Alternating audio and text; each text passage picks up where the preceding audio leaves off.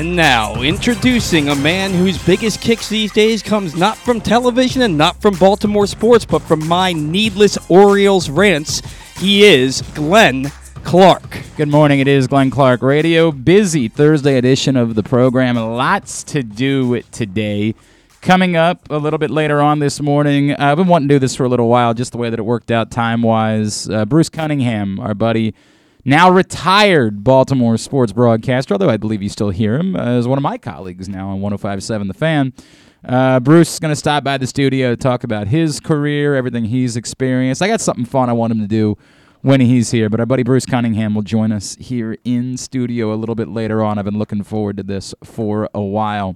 Also this morning, Xavier Scruggs, former MLB player, now an analyst for ESPN, is going to check in with us, talk a little bit about the Orioles. Know he loves Cedric Mullins.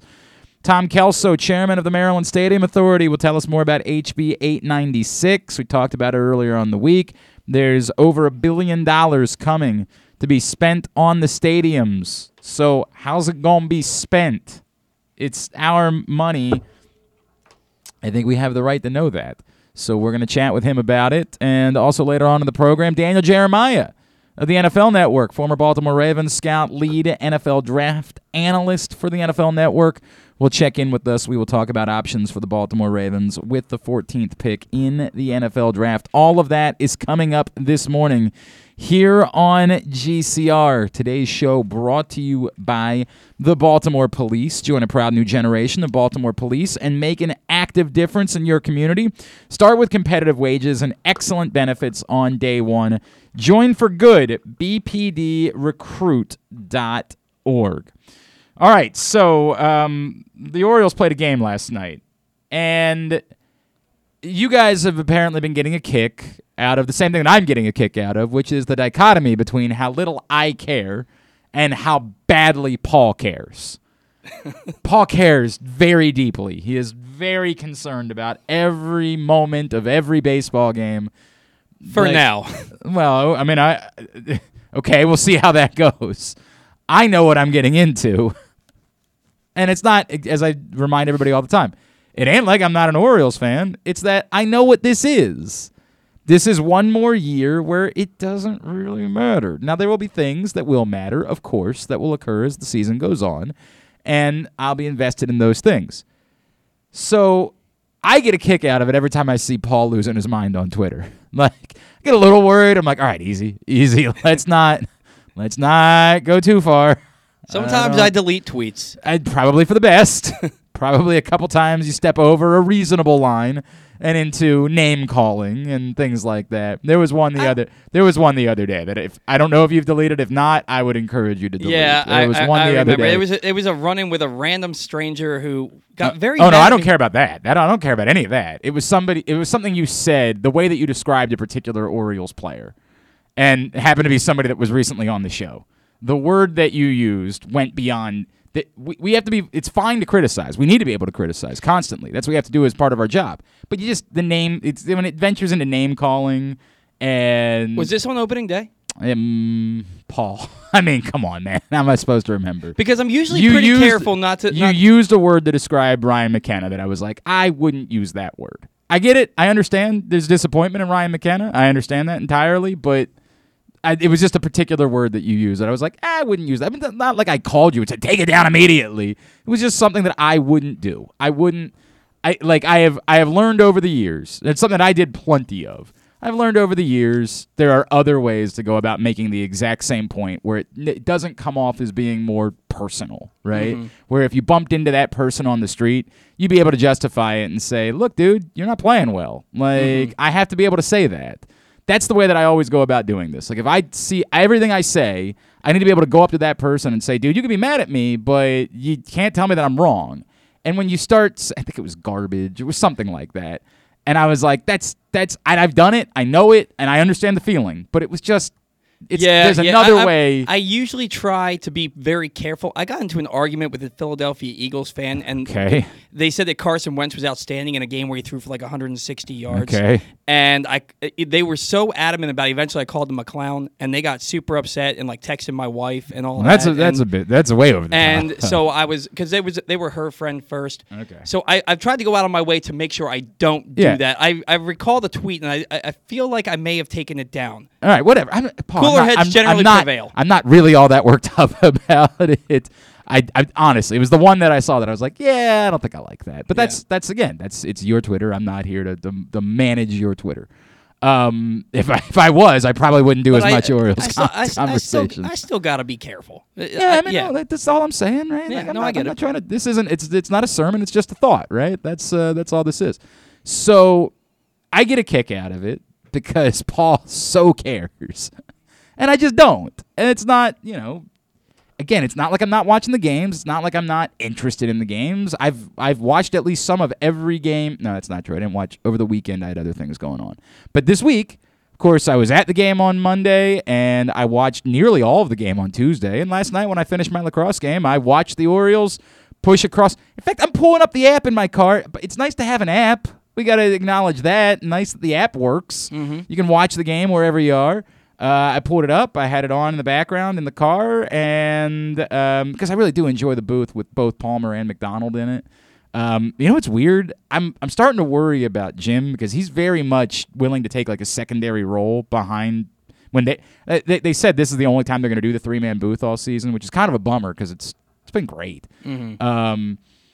But like Jim very clearly is like showing deference to Ben within the booth. Like when there's space to jump in, Ben McDonald's jumping in first. Then Jim Palmer's jumping in. Some of that, age, I get it. I understand that, but it's interesting. It was just interesting to watch.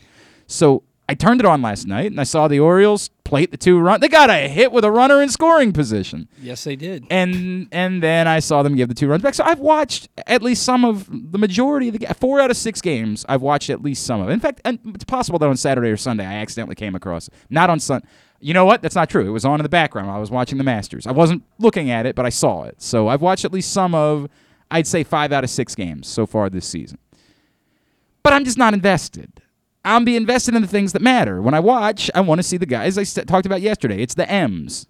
Although, ironically, we forgot about McKenna as we were doing our list yesterday.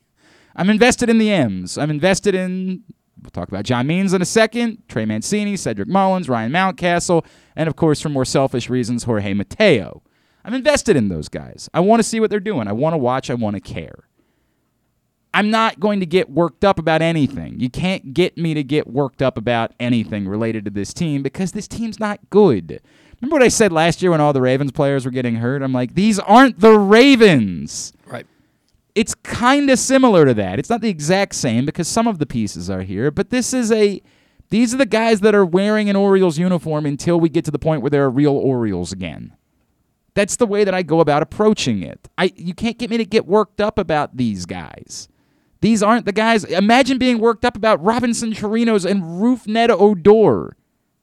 Imagine. Just imagine. I'm just allowing them. I'm not calling you out. I'm just saying. He shouldn't be on the team. I'm just saying. I can't imagine allowing. There's only so much time in your day. There's only so many hours in your week. I'm trying to finish the Justin Fenton book so we can start. I got sent the screener. I want to watch it, but I want to finish the book first. The NFL draft's coming up. We're going to be in the FanDuel Sportsbook at Live Casino and Hotel. Myself and the NFL chick, Sarita Hubbard, on Thursday, April 28th, hanging out with you with great giveaways, betting advice, things along those lines. It's the best place to be. And if you want to guarantee your spot, email us, events@sportssocialmd.com. Basketball playoffs are underway. The Hawks came through for me last night. I needed that. Now I need them to win one more so I can cash in on my bets. Lots of stuff going on, man. So much stuff that I just don't have the bandwidth to get worked up about Anthony Bemboom, whatever that is. What's Kriebel's first name? What is? Oh. You're the Orioles guy. You're the guy. The hell? I know his last name's Crable. That's all I know. Is it Crable or Kriebel? I believe it's Crable. I wouldn't know, so I'm going to be willing to believe you. Is it John Crable? Sure, you're telling, dude. How would I know? I have no clue what the guy's name is. But you can't get me to get worked up about those things. But In a way, I find it, I don't know, touching that Paul still cares. So there were some suggestions made by a group of our friends, Brian Powell and Ken Zales and Andrew Steck. Everybody was having a conversation about this last night.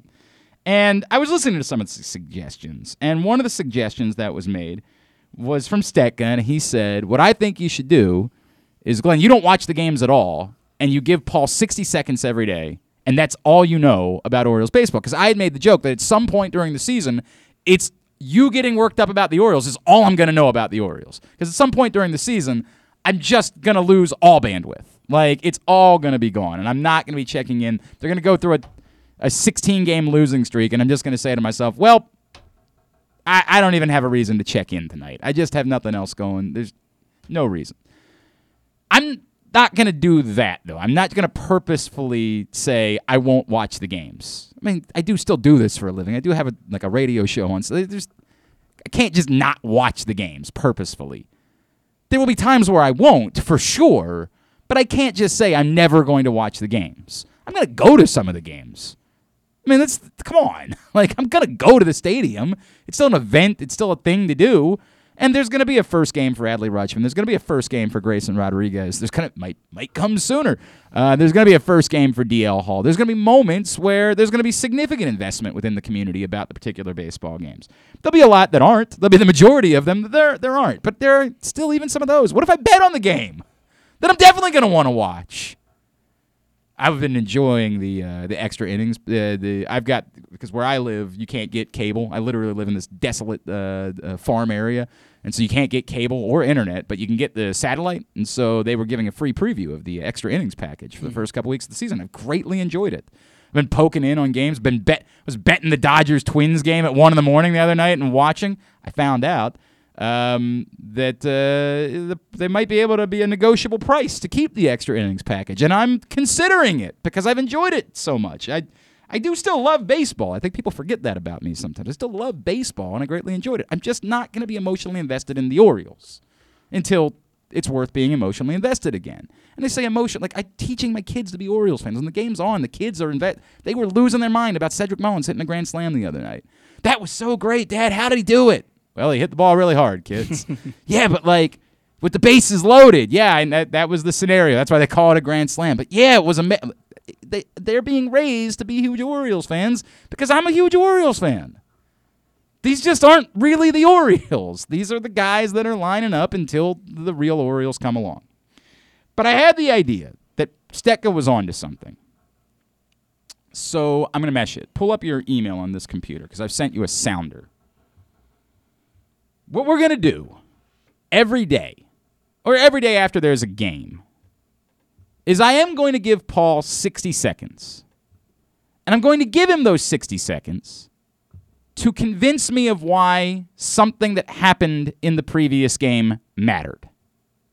Now, I didn't prepare him for this today, so I'm putting him on the spot. He'll be able to prepare moving forward. Of course, we won't do this tomorrow because there's no game tonight. Mondays, I'm going to make it 2 minutes. I'm a benevolent man. 60 seconds on the clock for Paul to tell me why I should care. No, I mean, not yet.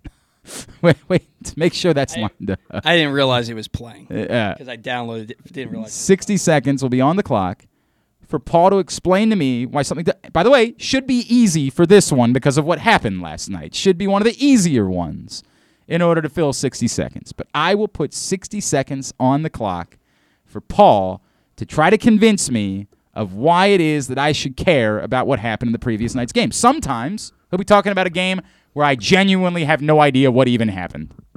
I may or may not even know the result. As the season goes on, there will definitely be days where I will wake up and say, hey, the Orioles won last night. That will occur. Sometimes I will have watched a lot of the game. I'll have known, or at least Twitter will have informed me of important things that were going on. I, of course, know the most important thing that happened last night because it's, potentially quite a story. But I will give Paul 60 seconds. I will not talk during those 60 seconds. I will not be combative. If he tries to tell me something is important that I know is not important, I'm not going to say it during the 60 seconds. When the 60 seconds are up, oh, you better damn well believe I'm going after it. But for those 60 seconds, We are struggling. I don't know why We are anything's struggling. playing. I haven't hit. We gotta get that figured out. We will perfect this before air. No Got worries. it. We will edit all of it out before anybody ever hears it. Not at all. No chance we're editing anything. I've got it. 60 seconds on the clock. We turn things over now to the man known as the 1 Minute Man. He's Paul Valley. I didn't agree to that name. 60 seconds. All right, so the game starts. You're excited to be there because it's Corbin Burns against John Means, ace versus ace. John Means gives up 2 runs in the second inning on a couple of hits and a walk. Orioles are down 2-0, and you're thinking, this game's over. Corbin Burns isn't giving up any runs. And sure enough, he didn't. He went 7 innings, gave up no runs. John Means exits after the 4th inning in just 51 pitches, and everybody's wondering what the hell happened to John Means. Well, it turns out he has left forearm tightness, and that's not good. So another injury and another season for John Means. We'll see what that's about. Trey Mancini, with runners on base after a couple of walks, decides to swing at the first pitch, grounds out weakly to first base to end an Orioles scoring threat. They're now something like 4 for 52 with runners in scoring position. The Orioles then get the bases loaded with with 1 out in the 8th inning. You're thinking, this isn't happening again. Yes, this is going to happen again. Till Ryan Mountcastle comes through with a 2-run single. You're feeling excited. The game's tied. It's 2-2, and they actually got to Devin Williams, who's a Cy Young winning reliever. Then the Orioles, who haven't given up a run. So a couple things in there. It was an RBI single. There was a sack fly after that. Oh, It yeah, tied you're the right. game up. You're So right. it- You're but- right. but- By Trey Mancini. Yeah, that's correct. It was not a particularly well struck ball, and I was very much in fear that McKenna was going to be out at the plate, but was not a great throw from Taylor, who had made some other good throws during the series. And he's fast, so he beat it. 100%. Boy, maybe he heard what you said. So thank you, Paul. You are a phenomenal. I didn't get to say the most important part. Well, no, the most important part is the John Means. That's the most important. Well, yes, part. the part that I was upset about. You that I didn't was get to say tweeting the part about where they ended up losing. Yeah. You didn't get to say that part. So you got to perfect it. Yeah. This was the first one. I thought 60 seconds was way longer than Yeah, that. you gotta perfect it. Get rid of some of the minutia. You got to really settle in on what matters most. The most important things that came out of the game. So the most important thing, obviously, that came out of last night's game is John Means in the forum. Now, in the aftermath, it didn't seem like they were being very dramatic about it. I know Orioles fans were certainly being quite dramatic about it after the game, but it didn't seem like the Orioles themselves were being all that dramatic about it. I guess all we can say really is we'll see. That really is about all we can say about it until we know something more in relation to John Means. I know Nathan Ruiz from the Baltimore Sun tweeted out, just a reminder that in the nearly 2 months that John Means spent on the injured list last year, the Orioles' rotation ERA was 7.63. Awesome. But this year we got Jordan Lyles, so not taking that into consideration, are you there, Nathan Ruiz? At least they can't lose Jordan tonight. Lyles is here. They cannot lose tonight. Look, I can't say too much about John Means other than we'll see. The question that follows up was whether or not that would accelerate the timeline for one of the meaningful pitching prospects. Probably not Grayson Rodriguez or DL Hall, but maybe, say, Kyle Bradish. Like, could this be the thing that leads to Kyle Bradish making his major league debut? It's a reasonable question. What did we say he pitched the other night? How many? 4 innings, 2 hits, no runs, 6 Ks. If No he walks either. If he pitched 4 innings, that's I think that it's as Kyle and I used to joke about. That's an Orioles quality start. Something like that. That's we have a special statistic for that type of performance around here. So we'll see. We'll see is all I can say about that. The rest of the stuff you still can't get me to get worked up about it. You can't get me to get worked up about it. You can't. Don't care.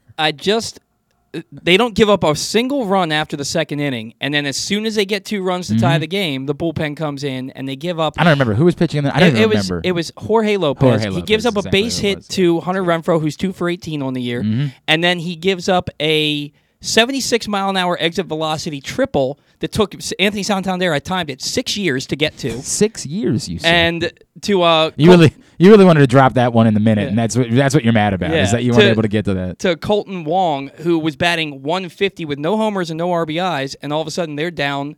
And as soon as they give it the run, they weren't scoring because Josh Hader.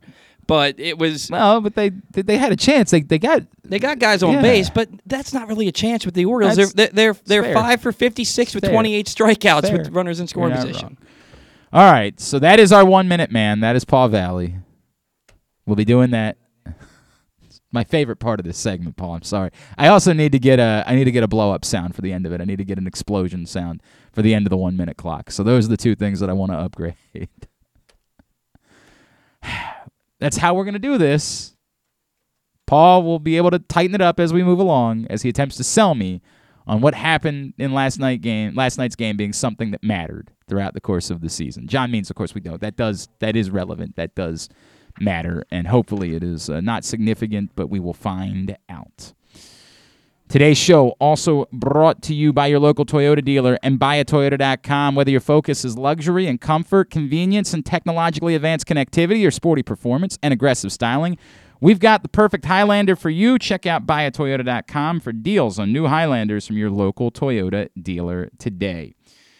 Former MLB first baseman, now an analyst for ESPN. He is Xavier Scruggs, and he is with us this morning here on GCR. Xavier, it's Glenn and Paul in Baltimore. It's great to chat with you, my friend. Thank you for taking a couple of minutes for us this morning. Hey, no problem. Good morning to you guys, and thanks for having me. Well, it's great to chat with you. I was taken aback because you were tweeting about the Baltimore Orioles the other day, and there's not really anybody that feels like doing that in most of the country, Xavier Scruggs. That just doesn't happen a whole heck of a lot. But you're someone, it seems like you are kind of enamored with Cedric Mullins, and for good reason. We're enamored with Cedric Mullins here in Baltimore. One of the cooler stories of the last couple of years that just doesn't get a lot of attention nationally because, the Orioles are a very, very bad baseball team. Yeah, I mean, for me, I look at as someone that covers baseball nationally, it's hard for me to ignore what Cedric Mullins has done. He's obviously been one of the bright stars on that Orioles roster, and I look at what he did last year from an all baseball standpoint, right? It's not just offense or just defense or one dimension of his game. He does everything extremely well, and that's hard for me to ignore. I look at him being obviously one of the best center fielders in our game, and in a time when center field is at a premium. Like, this is a position that a lot of players that don't necessarily get the recognition that they deserve because there's not a lot of good center fielders out in the game today that can do what Cedric Mullins does. Mm-hmm. So I really appreciate his game. But that's not the only player, right? I look at Anthony Santander. I look at John Means, obviously a tough night last night after exiting earlier. There's some players on this team, Trey Mancini, Ryan Mountcastle. There's players on this team. I just look for this team to develop and find a way to continue to get better because they're in a tough division and they deserve some of that national recognition as far as some of those individual players. Xavier, where are you with there is this internally in Baltimore, this fan base wants to believe that the Orioles are laying a foundation, that they have the opportunity for this rebuild to come to fruition and replicate what Mike Elias did with the Houston Astros a few years ago. From an outside perspective, there's a lot of opinion of this is terrible for baseball, and the Orioles have the lowest payroll in the game, and there are literally players on other teams in baseball that are making more money this year than the Orioles are paying to the entirety of their roster. Where are you between the understanding what it is that the Orioles are trying to do versus, yes, but what they're doing is still not good for the game on the whole? Yeah, I look at kind of how these organizations are ran, especially now today, and it's almost in a sense where you see other teams do some things. Notably, I think about the Rays, right? A team that does a good job of doing well with the low resources or not spending as much on the payroll and being able to develop good young players. But the one thing from an Orioles standpoint is the development hasn't been there from a starting pitching and a bullpen bullpen standpoint. So that's where I think there's a little bit of a mix-up. If there was a better job done from a development standpoint as far as pitching goes, then I think you would see a little bit better and a little bit faster of a development when it comes to guys coming to the big leagues and being ready to perform. Another thing, too, understandable that they don't want to spend the money right now, right? But I look at the rest of this division. It's only going to continue to get tougher. So when is it a point to where you say, okay, we have to be able to spend money in order for us to even compete towards the middle of this division? I look at the Blue Jays, the Red Sox, the Yankees, even the Tampa Bay Rays went out and spent money and extended Wander Franco, and they went and got Brooks Raley and spent some money that they don't normally spend. So there has to be a point in which the Orioles say it's time for us to at least spend something to where we can get towards the middle of this division and maybe make some moves with our prospects that are coming up as well, and look at some trades. So that's where I see a little bit of that disappointment, a little bit of that frustration, because this can be a better team as far as organizationally developing players in the big leagues. He is an ESPN and MLB Network radio analyst, former big leaguer Xavier Scruggs. He's with us here on GCR. Xavier, are you convinced that between the what the teams are, what the league has now done to incentivize the top prospects being on the roster on opening day each year and not manipulating service time, and we saw that was quite successful this season, right? And Adley Rutschman's not here in Baltimore, but that's because he's hurt. But everywhere else, right, the top prospects were on the roster. Rodriguez, Abram, I mean, every single one of them was on the roster on opening day, so that worked. Then combine that with decentivizing the value of being the worst team in baseball, right? The draft lottery that is coming starting next year. Are you convinced that they have done enough that we won't see prolonged tanking periods? That there's always going to be bad baseball teams because not everybody can win 100 games, right? Like the math doesn't work. But that we won't be seeing scenarios where teams will purposely be trying to lose 100+ games every year for 4 or 5 year periods. I sure hope so. I think it's the right steps. I don't know if it completely cleans it out, but I look at, and it's hard for me not to look at the Orioles, right? Because if there's teams in certain divisions where they know that they're almost in that rebuild process or they're starting over, it's hard not to look at the rest of the division and say, okay, maybe this should take a little bit longer of a process because of where we're at right now. But I hope that it really does incentivize teams to really try to put the best product on the field. You mentioned a guy in Adley Rutschman I'm extremely excited for. Yep. I even look at prospects like Grayson Rodriguez coming up in that Orioles development system, Gunnar Henderson, guys that DL Hall, like guys that are really going to make a statement once they get on the scene. And I'm hoping that's something to where the Orioles organization says, okay, let's give these guys an opportunity to fail at the highest level and see what they're capable of doing and how they bounce back, because ultimately they're going to need to. They don't really have another option at this point. So to answer your question, I think it's the right steps that MLB has done to do that. And I think if it wasn't, it wouldn't have been something that was put in the CBA this past offseason. Xavier, I'm in a rough spot, right? And I'm going to compare it to, as you'd imagine, we're huge Ravens fans here. And it was tough because as the season went along, and especially as we got into the playoffs, Joe Burrow was so damn likable.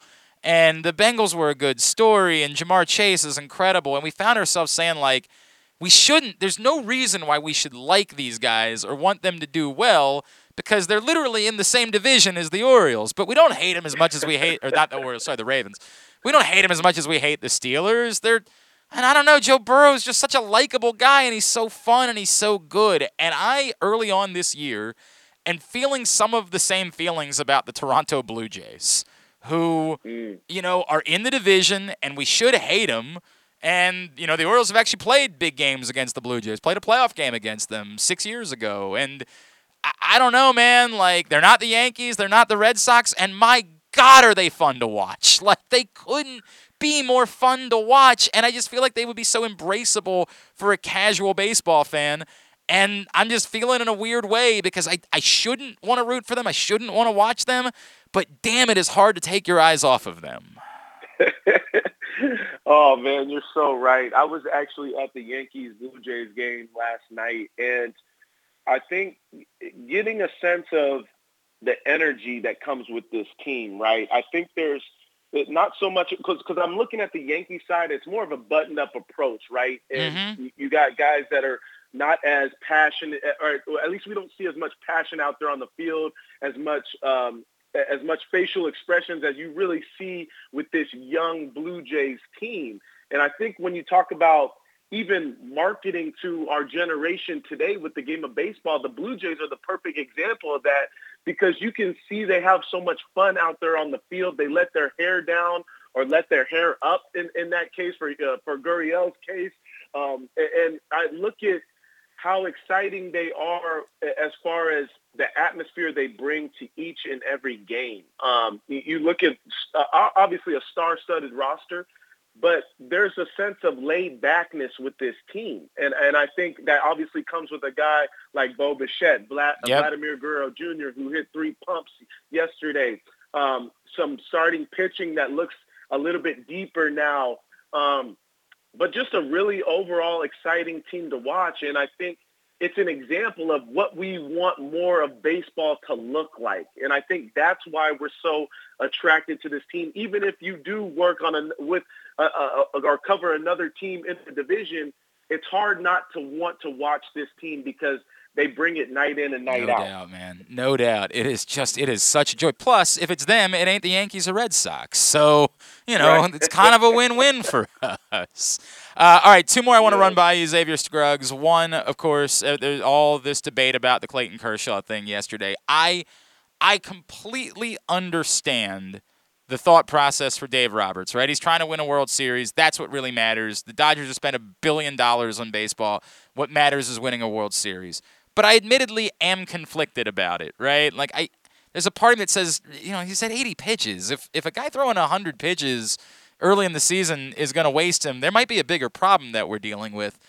What do you make of the entirety of the debate related to Clayton Kershaw yesterday? Oh, man, this is tough for me because obviously you guys know I played the game.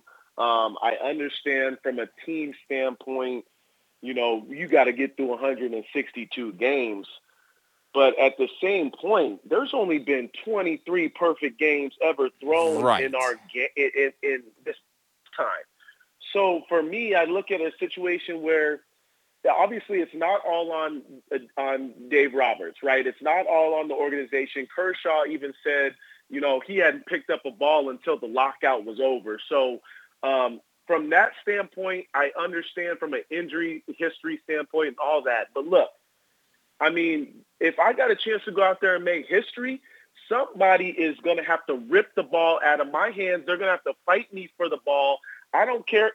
And not to mention, Kershaw's on the last leg of his career anyway.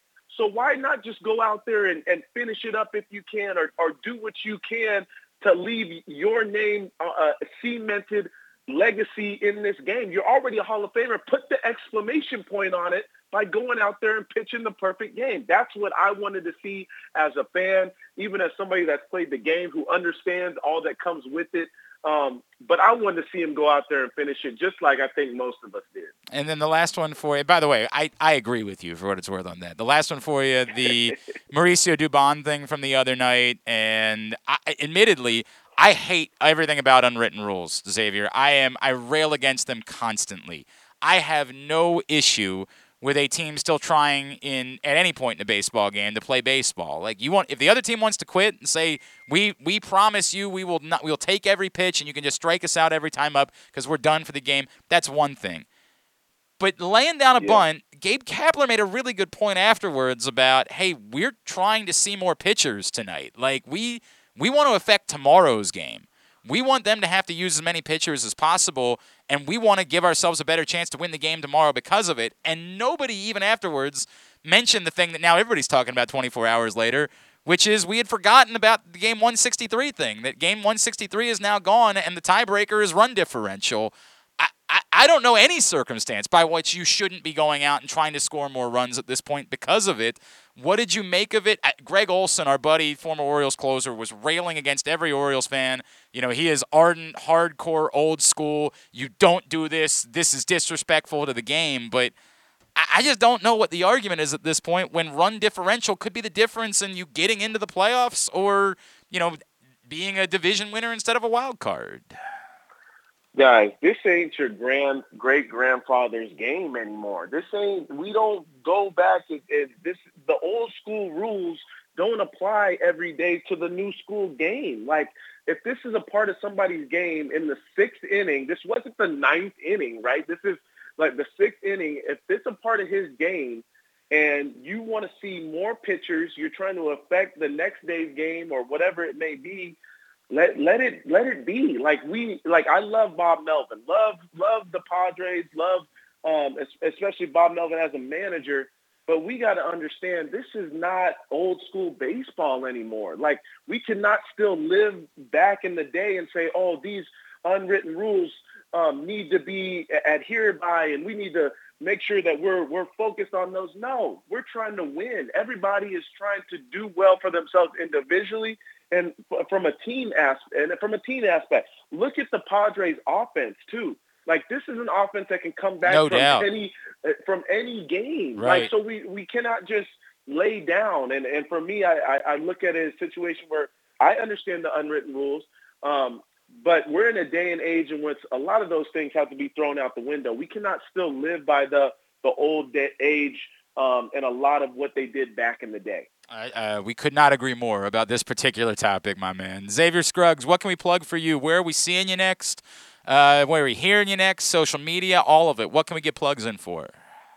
Yeah, you can catch me every day, pretty much Monday through Friday on Off Base MLB Network. It's a new show talking about all the things surrounding baseball, not just statistics, but what are guys wearing to the field? What are guys tweeting, Instagramming? New show on MLB Network, 3 p.m. Eastern.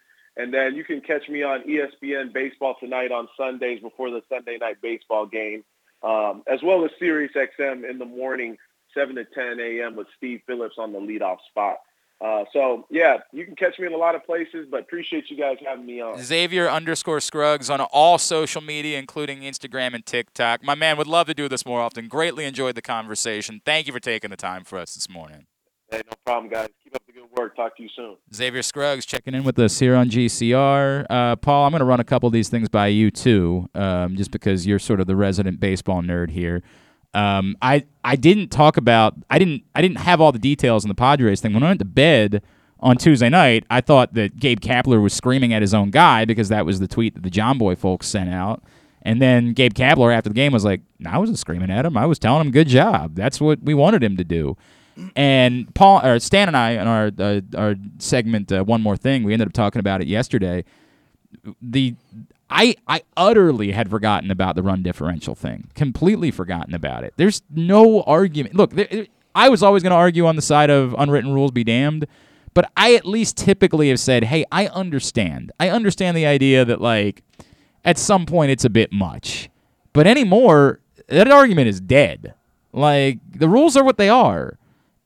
The Giants might very well, especially in that division where both the Padres and the Dodgers are likely to be very good, they absolutely could end up in a tie situation at the end of the season. There is, if this was an Orioles-Royals game, it might be a more difficult thing for me to believe that the tiebreaker was going to matter.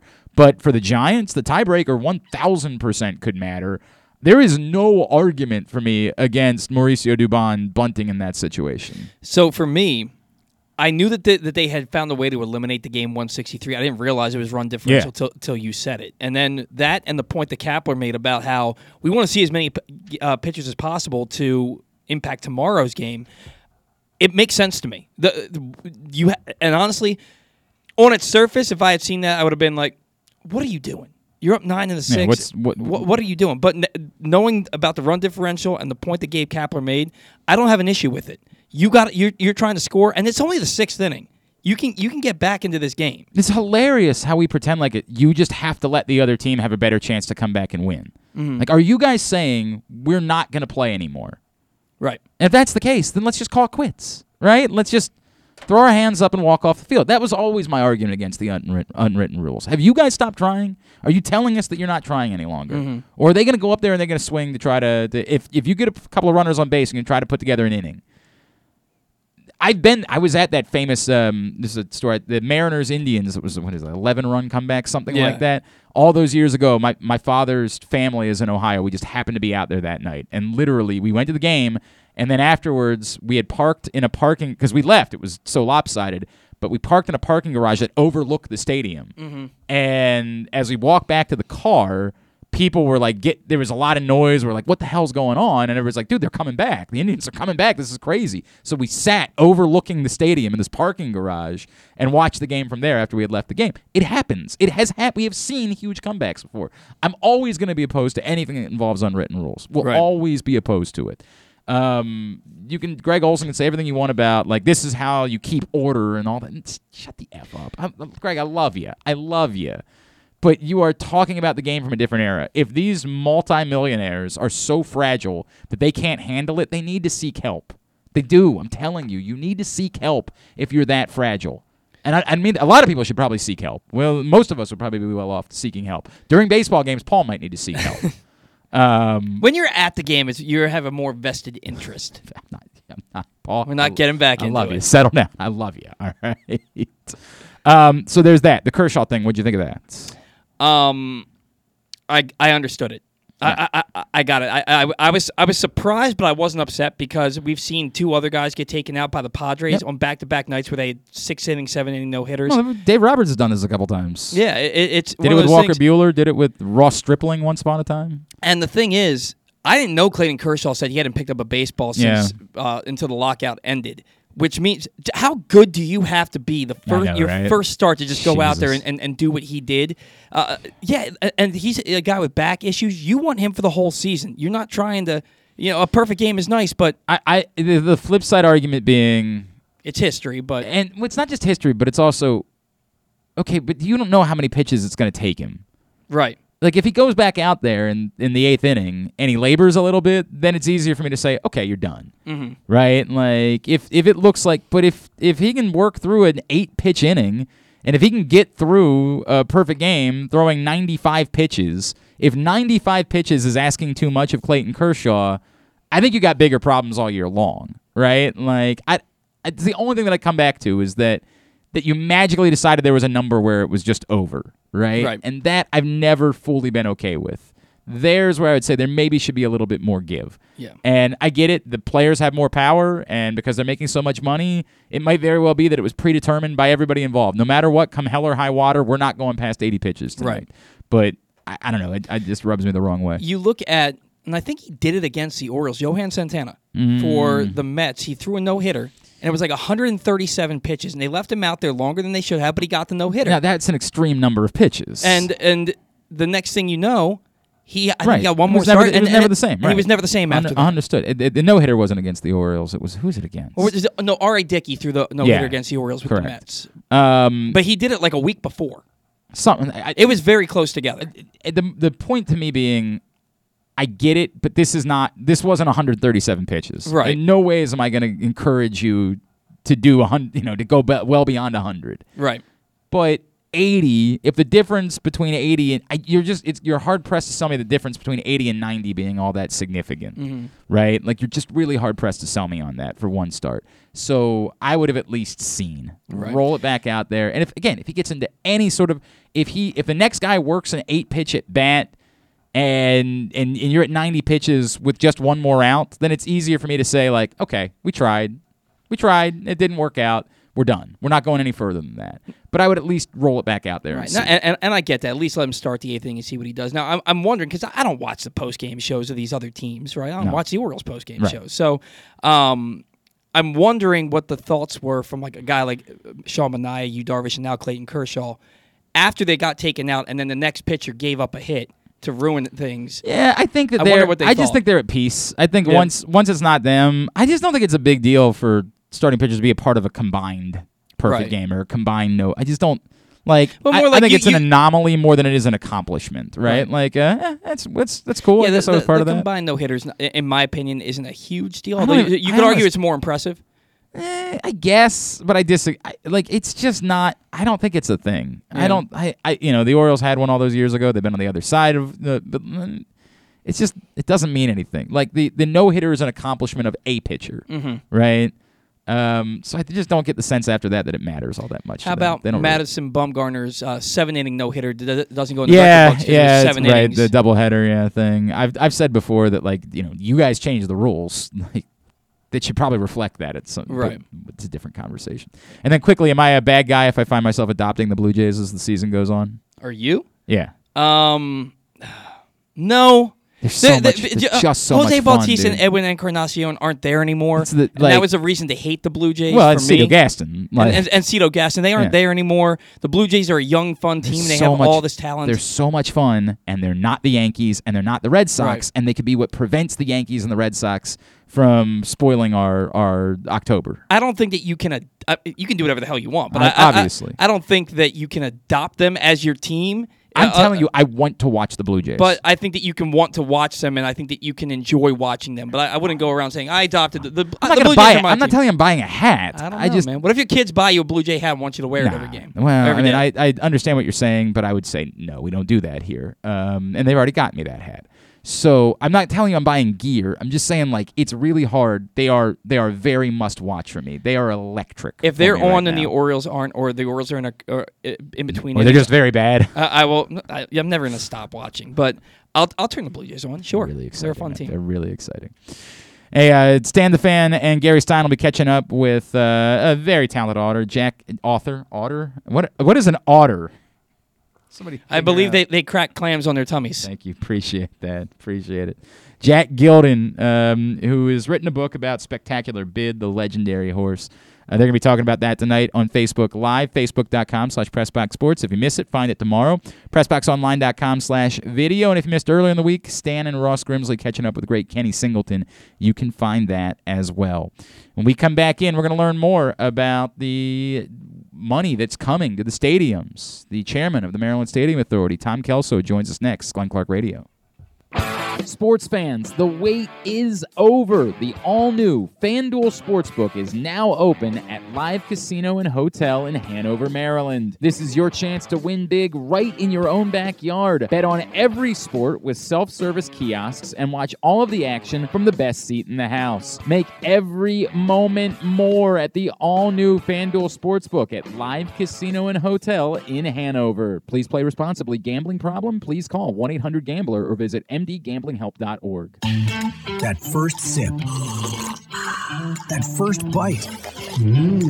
Start your day off right with a delicious breakfast at Royal Farms. Choose from a fantastic selection of fresh Royal Farms breakfast sandwiches and top it off with a rich hot cup of the freshest coffee in the world. At Royal Farms, breakfast is available day and night. It's the freshest breakfast in the world. Real fresh, real fast. Royal Farms.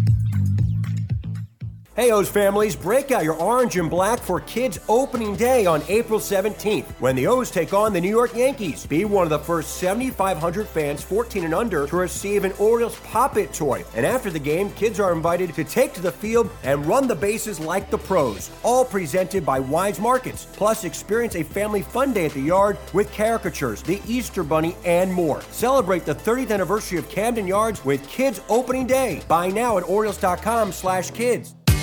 Baseball is back, and so is the spring seasonal menu at Glory Days Grill. Start with the opener, flash-fried pork belly with our popular Korean No. 2 sauce, and take a bite out of the Crunch Burger, topped with home run sauce, white American cheese, and house-made chips. It also features irresistible options like a baseball-cut sirloin with blue cheese, grilled shrimp with garlic butter, and a strawberry salmon salad. And then there's the closer, the Cracker Jack Sundae with a waffle, ice cream, and Cracker Jack. This menu will be gone at your neighborhood Glory Days Grill. GloryDaysGrill.com to find out more. Great food, good sports. The newest edition of PressBox is available now. On the cover, we celebrate the 20th anniversary of Maryland men's basketball's 2002 NCAA Tournament Championship, as Gary Williams reflects on how the program rose from the ashes of NCAA sanctions to the pinnacle of the sport, and why his perspective of the title run has changed now 2 decades later. Plus, Juan Dixon, Lonnie Baxter, and the rest of the team relive the moments that ultimately led them to cutting down the nets in Atlanta. PressBox is available for free at over 500 area locations, including including 60 Royal Farms stores. And you can always find the entire edition, as well as the best daily coverage of the Orioles, Ravens, and Terps at PressBoxOnline.com. The Toyota Tacoma comes in a wide range of models and trim lines. You can choose the perfect Toyota to reflect your unique personality and driving habits. Check out buyatoyota.com for deals on new Tacomas from your local Toyota dealer today. If you miss anything, don't forget that you can find whole shows later on Spotify, Apple, or Amazon Podcasts. It's Glenn Clark Radio. All right, back in here on GCR. We were talking a lot earlier in the week about the passage of HB 896 in the legislature this week, which will commit over $1 billion of funding for the downtown stadiums. And joining us now to explain it more to us is the chairman of the Maryland Stadium Authority. He is Mr. Tom Kelso and is with us now here on GCR. Tom, it's Glenn and Paul. It's great to catch up with you. Thank you for taking a couple of minutes for us. Absolutely, guys. I really appreciate you having me on, and I look forward to talking with you today. Well, Tom, can understand I am a noted dumb guy, all right? This is why I do what I do for a living. If I had real skills, I'd probably be using them somewhere. But I'm here and I yak about dumb things. So can you meet me at my level? Explain to me like I'm 5, why is the passage of this bill so important, and what does it tangibly mean for the Maryland Stadium Authority, for the downtown stadiums? Well, that's a great question and a great way to phrase it. And, I'm going to try to unpack it some for you. The bill really does a number of things. The first thing it does is that it allows the Stadium Authority to borrow up to $1.2 billion at any one point in time to reinvest in the Camden Yards Sports Complex. And that's essentially $600 million to the Oriole Park portion of the complex and $600 million to the M&T Bank Stadium portion of the complex. So, and the idea is that this money would be used for reinvestment in the stadiums and the surrounding portions of the complex in order to really increase the fan experience so that the teams have the greatest likelihood of being able to continue to maximize the live attendance at baseball games, football games, entertainment events, and, down the road, hopefully be able to morph the complex into, somewhat more of a live, work, play environment where it becomes more integrated into the surrounding neighborhood, and that, the complex, has utilization on more than just game days or when there are concerts. So that's important from that perspective. And when I say up to $1.2 billion outstanding at any one time, is that as bonds are issued and the debt is repaid, is that we can borrow back up to $1.2 billion.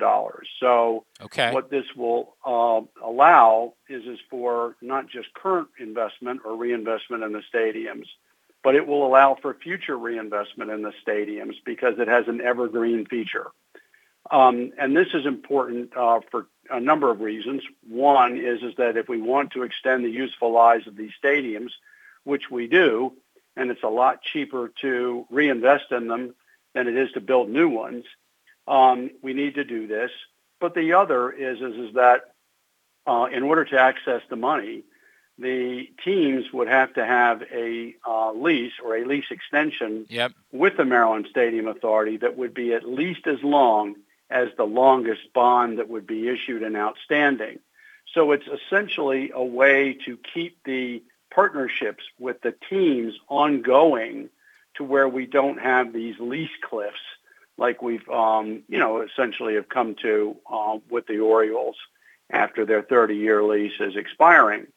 So it's a way to really further develop this partnership between the teams and the MSA, maximize the value and the return that all parties can derive from the stadium, and really by really increasing the opportunities for improving the fan experience, not just today, But as the needs, the fan experience desires continue to change in the future, is that we can continue to modify the stadiums, to create the venues within the stadiums to be able to watch games or watch entertainment events and partake in other things that might happen at the stadiums the way people really want to do it. Tom, that was pretty good for trying to dumb it down for a guy like me, by the way. That was well handled. Well, I had to dumb it down for myself first. So, Tom Kelso, the chairman of the Maryland Stadium Authority, with that in mind and what you just said related to the lease, are you confident that this was the sort of the final domino that needed to fall in order to get a new lease done specifically with the Baltimore Orioles? Well, we have a phenomenal relationship with both teams. And we've had a lot of meaningful discussions with the Orioles about how we would go forward. And certainly the construction of this bill was highly influenced by discussions that, we've had with the Orioles senior management. So we are confident. And if you know what John Angelos posted on the team website on Monday, you know that the Orioles are really excited about this opportunity to be able to work with us and to help reimagine Camden Yards for the next generation of fans. But, as you try to work out a new agreement, it requires both parties to, make some decisions. And, we'll get there. I have no doubt that we'll get there. But we still need to go through the exercise before we can actually issue bonds. But that doesn't prevent the teams from surfacing concepts from the Stadium Authority to begin working on looking at feasibility of those concepts, costing those concepts, working with the teams to refine those concepts. So, it's not like the team is going anywhere. We're confident of that, and that it's just a matter of time before we complete the new lease or a lease extension, which is feasible, and, actually begin construction on new projects. Tom Kelso with us on GCR. Tom, it sounds in listening to you like the idea of the area around the stadium is kind of a priority, and I've heard people compare like what happens in Boston around Fenway Park or in Foxborough. There's the area, I think it's called Patriot Place, right outside the stadium. Do we believe, again, I'm going to use the word confident, can we feel confident that that is going to be a part of this next phase for Camden Yards, that the Camden Yards complex, and I don't know if it's the space between the stadiums or where it would be, will involve something like that, a more, as you say, live, work, play, right? That type of thing, and entertainment, restaurants, office space, whatever it is, being part of the actual stadium complex in the years to come. I think the answer is yes. I think it's inevitable. In addition to the locations that you listed, if you think about what happened in Atlanta, if you look at what's being done in St. Louis, what's being done around the new Texas Rangers Stadium, you look at what's being done in Seattle and Denver and places like that, incorporating live and work and other options for play, surrounding these stadium investments is really important. And so, one of the big selling points of this legislation is that this is leverageable investment. So the state is willing to make these investments, but that doesn't preclude the teams or from third parties of also making investments. So we don't need to do it all with state money. As a matter of fact, I feel certain is that we probably couldn't do it all with state money. But we have to begin that planning process and begin to surfacing these opportunities so that the teams and, potentially third-party developers, can come in and look and see what opportunities are available and make us proposals. But we shouldn't forget is that there's a large private investment already south of the M&T Bank Stadium with the Horseshoe, Topgolf, the Paramount Theater, and we want to open that gateway up too so that M&T Bank Stadium becomes more integrated into what's happening south of the stadium. We really want to concentrate and do more of that north of the stadium where there's been less there's been private investment, but it's been, less effective in terms of really creating a pathway or a gateway into the stadium complex. And we want to focus on that as well. There's a lot of theoretical things that can be done, but we can't do it all by ourselves. And we have to, use the $600 million in each stadium as smartly as we possibly can to incent other people to come in and invest. And if you go back to the mid to late 1980s when Oriole Park, the Camden Yards complex, was conceived, the idea was to increase residential, to increase business investment, to increase entertainment options in this part of Baltimore. And for whatever reason, we haven't gotten there yet. And partly it's because things always take more time than we would like for them to take. But I think we need to remain true to the vision of what this complex was intended to do, not just have two stadiums, but to really activate a portion of the city that can become more dynamic. Just another couple minutes here with Tom Kelso from the Maryland Stadium Authority. He's the chairman, of course, of the Maryland Stadium Authority. Tom, specifically, when we brought this up with listeners the other day, and said, "Hey, I'm giving you the money to spend. What is it? What do you dream of? What is it that you want?" As you wouldn't be surprised, a lot of people bring up the idea of a roof over the football stadium. And the Ravens have pushed back on just about anything. They constantly talk about over the years the value of playing to the weather and how it fits what they're trying to do. And then you sort of combine that with I don't even know what the feasibility of something like that is. Like, I don't know if there's any amount of money that would make it work. Is it at all a thought? We all know what other opportunities can come for events and dates when a stadium has the ability to have a roof over it. Is it at all even possible for these conversations? Well, theoretically, from an engineering standpoint, it's my understanding is that it is possible. The question is do you get a return for that incremental investment? And are there enough things that you could program on a 365-day-a-year basis inside that would justify making that large of an investment? And, the Ravens, from a team perspective, they've not shown any desire to do that. Yep. And I think that everybody remains skeptical that that kind of investment would actually provide the types of returns that we're looking for. So that's not to say that it can't be done. And just what we know today will change. What we'll know 5 years from now will be different. What we'll know 10 years from now will be different. And so the beauty of this legislation is it doesn't contemplate that everything has to be done today, that it can be done in a series of investments over time. And it doesn't just contemplate state funding. It contemplates other funding. So that, as people see opportunities in the future and things become more feasible, it doesn't prevent us from doing those things. And then the last one that I have for you, Tom, is, you talk about state funding, and people mention this is public funding we're discussing.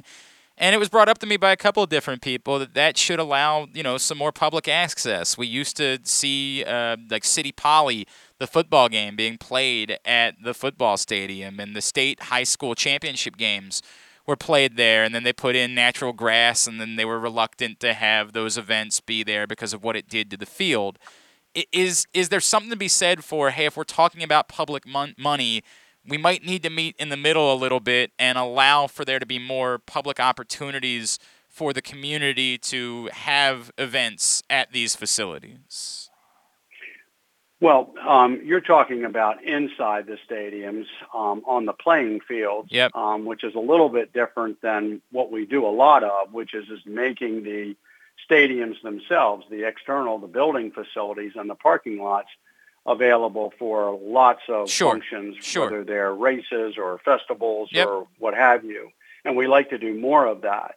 And the Stadium Authority works actively with groups that, want to come to the complex and bring events. We do that. As for, what goes on in the stadiums on the playing fields, we lease these stadiums to the teams 365 days a year. And, it's their job to program them, but also to protect their own investments. So, I understand where the Ravens were coming from. They weren't trying to be dismissive of the value of Poly City or Loyola Calvert Hall or the other state football championship games. But when they did go to natural grass, is that if there's an NFL game that Sunday or that Monday night after that game, and it's a torrential downpour that day of the high school games, is that you can't put that turf back into NFL playing shape. And, the teams have large investments in players, and the players have large investments in their careers. So, there's a push-pull there, if you will. Yep. So, I know the Ravens have heard this. I know they heard it from Senator McRae when we testified in front of the Budget and Tax Committee the other day. And I know that they're, looking at the various options. And, and I'm, unsure, what number of groups would be able to be on the field at Oriole Park. But, the Orioles have opened this up now to doing concerts where the stages are set up on the field, et cetera, and are trying, through different things to, give people access. One of the other things that we want to do as an authority is to open the stadiums up for tours, maybe in conjunction with Baltimore City Schools. We're building all of their brand new schools, and we have a great relationship with City Schools. And, maybe we could bring in groups of students every year and really give young people access, to something that they may not otherwise have a chance to see. I like that. It'll be fun. Yeah. That's fun stuff. Yeah, maybe even incorporating, as we talk about that sort of live, work, play, maybe incorporating like a team museum, something along those lines with something like that. That would make a lot of sense. All right. Yes. Tom Kelso, I know people can follow the Maryland Stadium Authority on Twitter at MD Stadium AUTH, Authority shortened, and it's mdstad.com is the website. Is there anything else that people are looking for more information or have questions? Is there anywhere else we can guide them? No, I think that's the best place to go. And I know that the teams will, as they develop these concepts, they want to get the marketing benefit from getting some of these ideas out and getting fan feedback and stuff. So, I would think that the next 10 to 12 months are going to be a, pretty exciting time, at least conceptually. And at Oriole Park, as they start bringing in new players and the idea of some investments in the stadium, I think that's going to help generate a lot of interest going into to next year. Tom, we will be in touch as we learn more. Thank you so much for taking a couple of minutes for us this morning. Hey, guys, thanks a lot. Appreciate the opportunity. Tom Kelso, chairman of Maryland Stadium Authority, joining us here on Glenn Clark Radio. And with that in mind, let me welcome in a friend of mine. I believe we're colleagues again now on 105.7 The Fan. He is no longer a working stiff.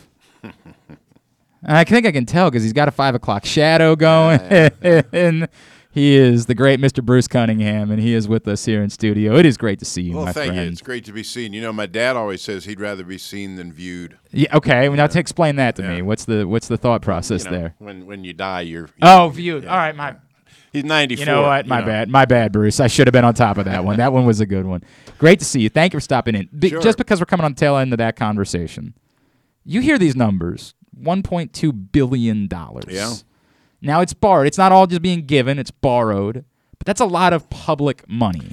Yeah. And I know how much you care about sports. I know you understand what sports can do for a community. But you also know there are going to be people that are always going to push back on that and say, yeah, have you seen my road? Have you seen the school I'm sending my kids to right now? What are we doing? Well, the rule in any investment is, am I going to lose money? You never lose money on deals like this if you're the state. The tax revenue comes back at you. And this whole stadium Russian roulette game has been played now for 40 years probably. And even if you have a facility built for you, you're going to put pressure on to continually improve it. Yep. You're going to want to be right at the top. And so, yeah. And the teams have the leverage because there's always another community that's willing to it's what I talk about with quarterbacks right now in the NFL. They've got all the leverage because there's somebody that doesn't have one. Right. And right now, Portland and Las Vegas and Nashville and all of these places, Indianapolis, Charlotte, they all look and say, what could give our economy a boost if we had a professional baseball team? Yeah, baseball's about saturated the country, though. There's very few places you could take a team. The Charlotte had a shot at the Twins and turned it down when the Twins are trying to get the new stadium built, and they weren't interested. If Nashville wants a team, well, Tampa Bay's sitting down there just waiting for the phone to ring. They're not in a great situation. No stadium deal. Right. And then on the West Coast, if you're talking about Las Vegas, the Oakland A's. They make a lot of sense. No stadium deal. 100%. Baseball. They at least have a plan in Oakland, right? They do. But if you go into a community that hadn't had baseball, and you go to the fan base and you say, all right, I'm open 81 nights. Let's have your money. That's a lot to ask for from a, let's say, uneducated fan base. It's fair, but a lot of people said the same thing about hockey when it went to Vegas, right? Yes. And said, really? Vegas? It's a small market. Can you make it work? Well, as it turns out, it's one of the most successful franchises in the league. It works. It's worked significantly well. They've figured out that Vegas can be a major player as a sports market. Look, if they want a baseball team, build a stadium, and they will get a baseball team. I'm not in any way suggesting that the Orioles, when we do this bit where people are like, the Orioles might move, I'm not playing that game. Nah, what I'm saying is there's a reason why the state of Maryland has to do something like this. Yes. Is because the leverage exists for the teams to say, hey, look, you don't want to invest more money right now. That's fine. This place does. Yeah. Maybe we speed the process up a little bit. They're a small market team now, the Orioles are. Small market teams don't exist in the NFL because, it's revenue sharing. It's such a socialistic organization. And the great irony is you've got 32 of these, the largest capitalists in the world, and they belong to the socialistic It's a great point. It really is. It's socialistic as hell. 100%. But they will remain a small market franchise. So what they have to do is sort of conquer or learn the formula that they have in Tampa Bay and other places, Oakland to a lesser extent. You got to find a way to win anyway. You bring that up. I got so much I want to cover with you. I don't know if an hour is going to be enough. We might have to do this more frequently. Or you might have to come sit in with Rita and I on Sundays at some point. The idea of replicating Tampa is something that's been very difficult for me, right? Because we talked about this at the beginning. I remember having lengthy conversations about how you approach this and doing something like a rebuild. And replicating Tampa is cold and it's calculated. And it's very difficult to get kids invested in your baseball team because you're constantly going to trade away the players they love. That's the way it's going to work. An old baseball guy I know was in the game 50, 60 years. He said, baseball stayed out of Florida until the 80s, and maybe they were right. Interesting. It just neither team has really burnt the woods down, in terms of attendance or support or anything like that. So it's hard to figure. But then again, the Marlins have some of the highest TV ratings in the league. So it's ironic. It's ironic. But the idea being that in Tampa, they found a way to win, but it still hasn't engaged the community. No. Now, I know part of it we talked about that I didn't know about at first was just the sheer distance between the stadium and the actual Tampa community. Yeah, it's insane where they built the stadium. You got to take this awful interstate that goes around. It's badass. terrible. As someone, Bruce, I'm a Coyotes fan because I spent a couple years out in Phoenix, and we never had a hockey team here, right? Like I was not ingrained with hockey in any way growing up because we did. Well, okay, we never had an NHL team specifically. No. And I did go to Skipjacks games, and I went to Bandits games. I went to all those things, but I wasn't. When we first started over at Fox 45, the conversation is about to get freewheeling. Oh, sure. What the hell? What are we doing? Go crazy. Sports Unlimited, when it first started, 91 to say maybe 95, 96, we had a set that was lockers. And all the teams had given us jerseys to hang. And the interns had to go out and hang the locker, Sure. I have a Skipjacks jersey.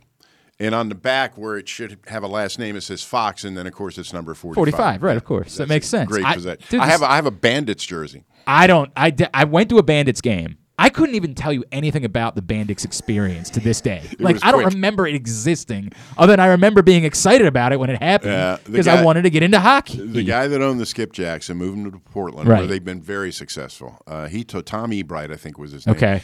He said, it's just hard to operate a minor league franchise in a major league town. 100%. It's very difficult to do. Yes. So I move out to Phoenix, and I fall in love with hockey because I'm working on the station that's got the Coyotes, and they're having me do pregame and postgame, which I was woefully unqualified for. And literally the postgame show was turning the all right, the Coyotes lose tonight 3-1. Want to hear from you guys, and then just taking calls for letting them go, and then saying, all right, Phil, sounds good, man. We'll talk to you tomorrow night. Like, that was all I could, because I didn't know the game. I just didn't know it, but I fell in love with it. And so I became a Coyotes fan, and people always trash the Coyotes, right? Nobody goes to the games, and they don't understand the arena is way out in the desert in West Phoenix, where I had a job on the east side of town, and in order to get over there for games, it would take me an hour to get there afterwards. And they don't understand what a significant problem it is. And everybody's like, well, Phoenix doesn't work as a hockey market. I'm like, maybe it doesn't. I don't know, but you can't judge it by this. Yeah. This is not the way that you judge it as a market. And I would say some of those things about Tampa, but what I would also say is it's tough to get people ingrained. So if you are the Orioles and you're trying to replicate something, you might be able to sustain success doing the Rays thing, but would it work? Would the community embrace it if the players were constantly going? No, I don't know. Baltimore's a loyal town that way. I think the plan now is to develop stars and hang on to them. That is what I'm getting from a lot. I hope that's the case. It better be. Right. I mean, they've tested some patience around here. And Have they ever? The crowd on night 2 was minuscule. It's kind of embarrassing. But then again, this is Baltimore. You got to give me a reason to go to the game. Bruce, Jerry Eisenberg from the New York Star Ledger, right? Legendary columnist. And I got to remember the quote. He was writing one time about the Preakness. And I'm a Kentucky Derby guy. I've done my show from there. I love it. My wife's got family down that way. I love it. And Jerry Eisenberg, it's wonderful. Oh, when the radio station went under here, one of the first offers I had was from Louisville, and I literally had to sit down with my wife and say, I know we're committed to being here, but tell me why you wouldn't. Tell me why you wouldn't want to go there. Yeah. But Jerry Eisenberg once wrote, and I'm paraphrasing, so I apologize for this, but because it stayed with me forever. In Louisville, the Kentucky Derby is a fairy tale. In Baltimore, the Preakness is a horse race. You can't convince people here that something is something that it isn't. But what is Baltimore? Baltimore is not pretentious that way. No, we're very straightforward. Yeah. We're not jerks. We're not. I'm New York. I'm a come here. I wasn't born here. Right. And that's one of the things. But you've been here for long enough that you very much are one of us. Well, thank you. But and that's quite a compliment, believe me. But one of the things I loved most about Baltimore from the very beginning is that there's just not a lot of BS. No. I mean, you know where you stand. Let's get to the point. Just cut the crap. Cut all the sales pitch. Get to the point. Let's have an actual conversation. Let's get through all of the minutia, all the back and forth. Let's cut all that. We put everything on the table and let's go. Let's get things figured out, right? Like, that's the way that we operate around here. Except nothing ever gets figured out. There's a lot of that too. You're unfortunately right about that, Bruce. All right, I want to do something with you this morning, if I could. All right. Don't make me cuss. You can do whatever you want. We're on the internet. I'm trying not to break character. I don't do that. It's typically. I think every now and then after a Ravens game, Reed and I will have some fun with it. But other than that, we don't do it here. We do a segment. We've done it over the years called Definitive Power Rankings. It's like everybody else does. Okay. It means nothing, but it's just fun lists. Right. And I want from you. It can be whatever number it is. I want from you the most fascinating figures that you have been around in covering sports in Baltimore for the last 3+ decades. Okay, how many? 5? You decide what the number is. All right. You decide what the number is, and that's why we're gonna give you a break to think about it. We're gonna keep having I want to talk about you. I want to talk about what you're doing. I want to do all that. But before we wrap up, I want Bruce Cunningham's definitive power rankings. So 1 being the most fascinating. Just since I've been here. Since you've been here. The folks that you've actually covered, yes. that you've gotten to know, you spent time around, right. the whole thing.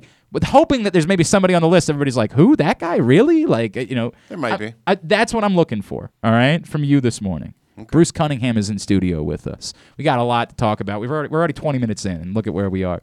Today's show also brought to you by Glory Days Grill. Seasonal menu available right now. The opener, the pork belly with the Korean No. 2 sauce. It's so freaking good. I can't put it into words. But they got other things I haven't even had a chance to try yet, and I'm looking forward to getting over there and trying it, like the baseball cut sirloin with the blue cheese, the grilled shrimp with garlic butter, a strawberry salmon salad. Sounds pretty good to me. Glory Days Grill. Great food, good sports. Get your order in at glorydaysgrill.com. It's Glenn Clark Radio.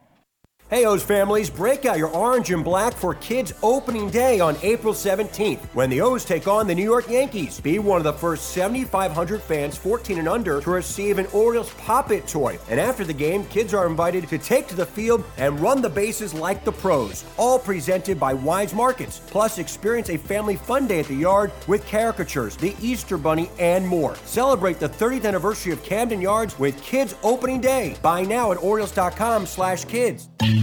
That first sip. That first bite. Start your day off right with a delicious breakfast at Royal Farms. Choose from a fantastic selection of fresh Royal Farms breakfast sandwiches and top it off with a rich hot cup of the freshest coffee in the world. At Royal Farms, breakfast is available day and night. It's the freshest breakfast in the world. Real fresh, real fast. Royal Farms. Answering Baltimore's calls for help, running in when others run away, working together toward one shared vision for a thriving city. That's your Baltimore Police. But the department needs more good people. People like you. Join a proud new generation of Baltimore Police and make an active difference in your community. Start with competitive wages and excellent benefits on day one. Join for good at bpdrecruit.org. Sports betting has come to Maryland, and we're ready to help you win some money. Tune in for Simply the Bets with Glenn Clark and Paul Valley every Tuesday morning at 11:40. FanDuel Sportsbook GM Bruce Billick and VSiN's Aaron Oster join the guys every week to give you all of the info you need and even a few winners. So come win some money with us on Simply the Bets every Tuesday at 11:40 a.m. Brought to you by the FanDuel Sportsbook at Live Casino and Hotel Maryland. Listen at PressBoxOnline.com/radio. Watch at YouTube.com/PressBoxOnline.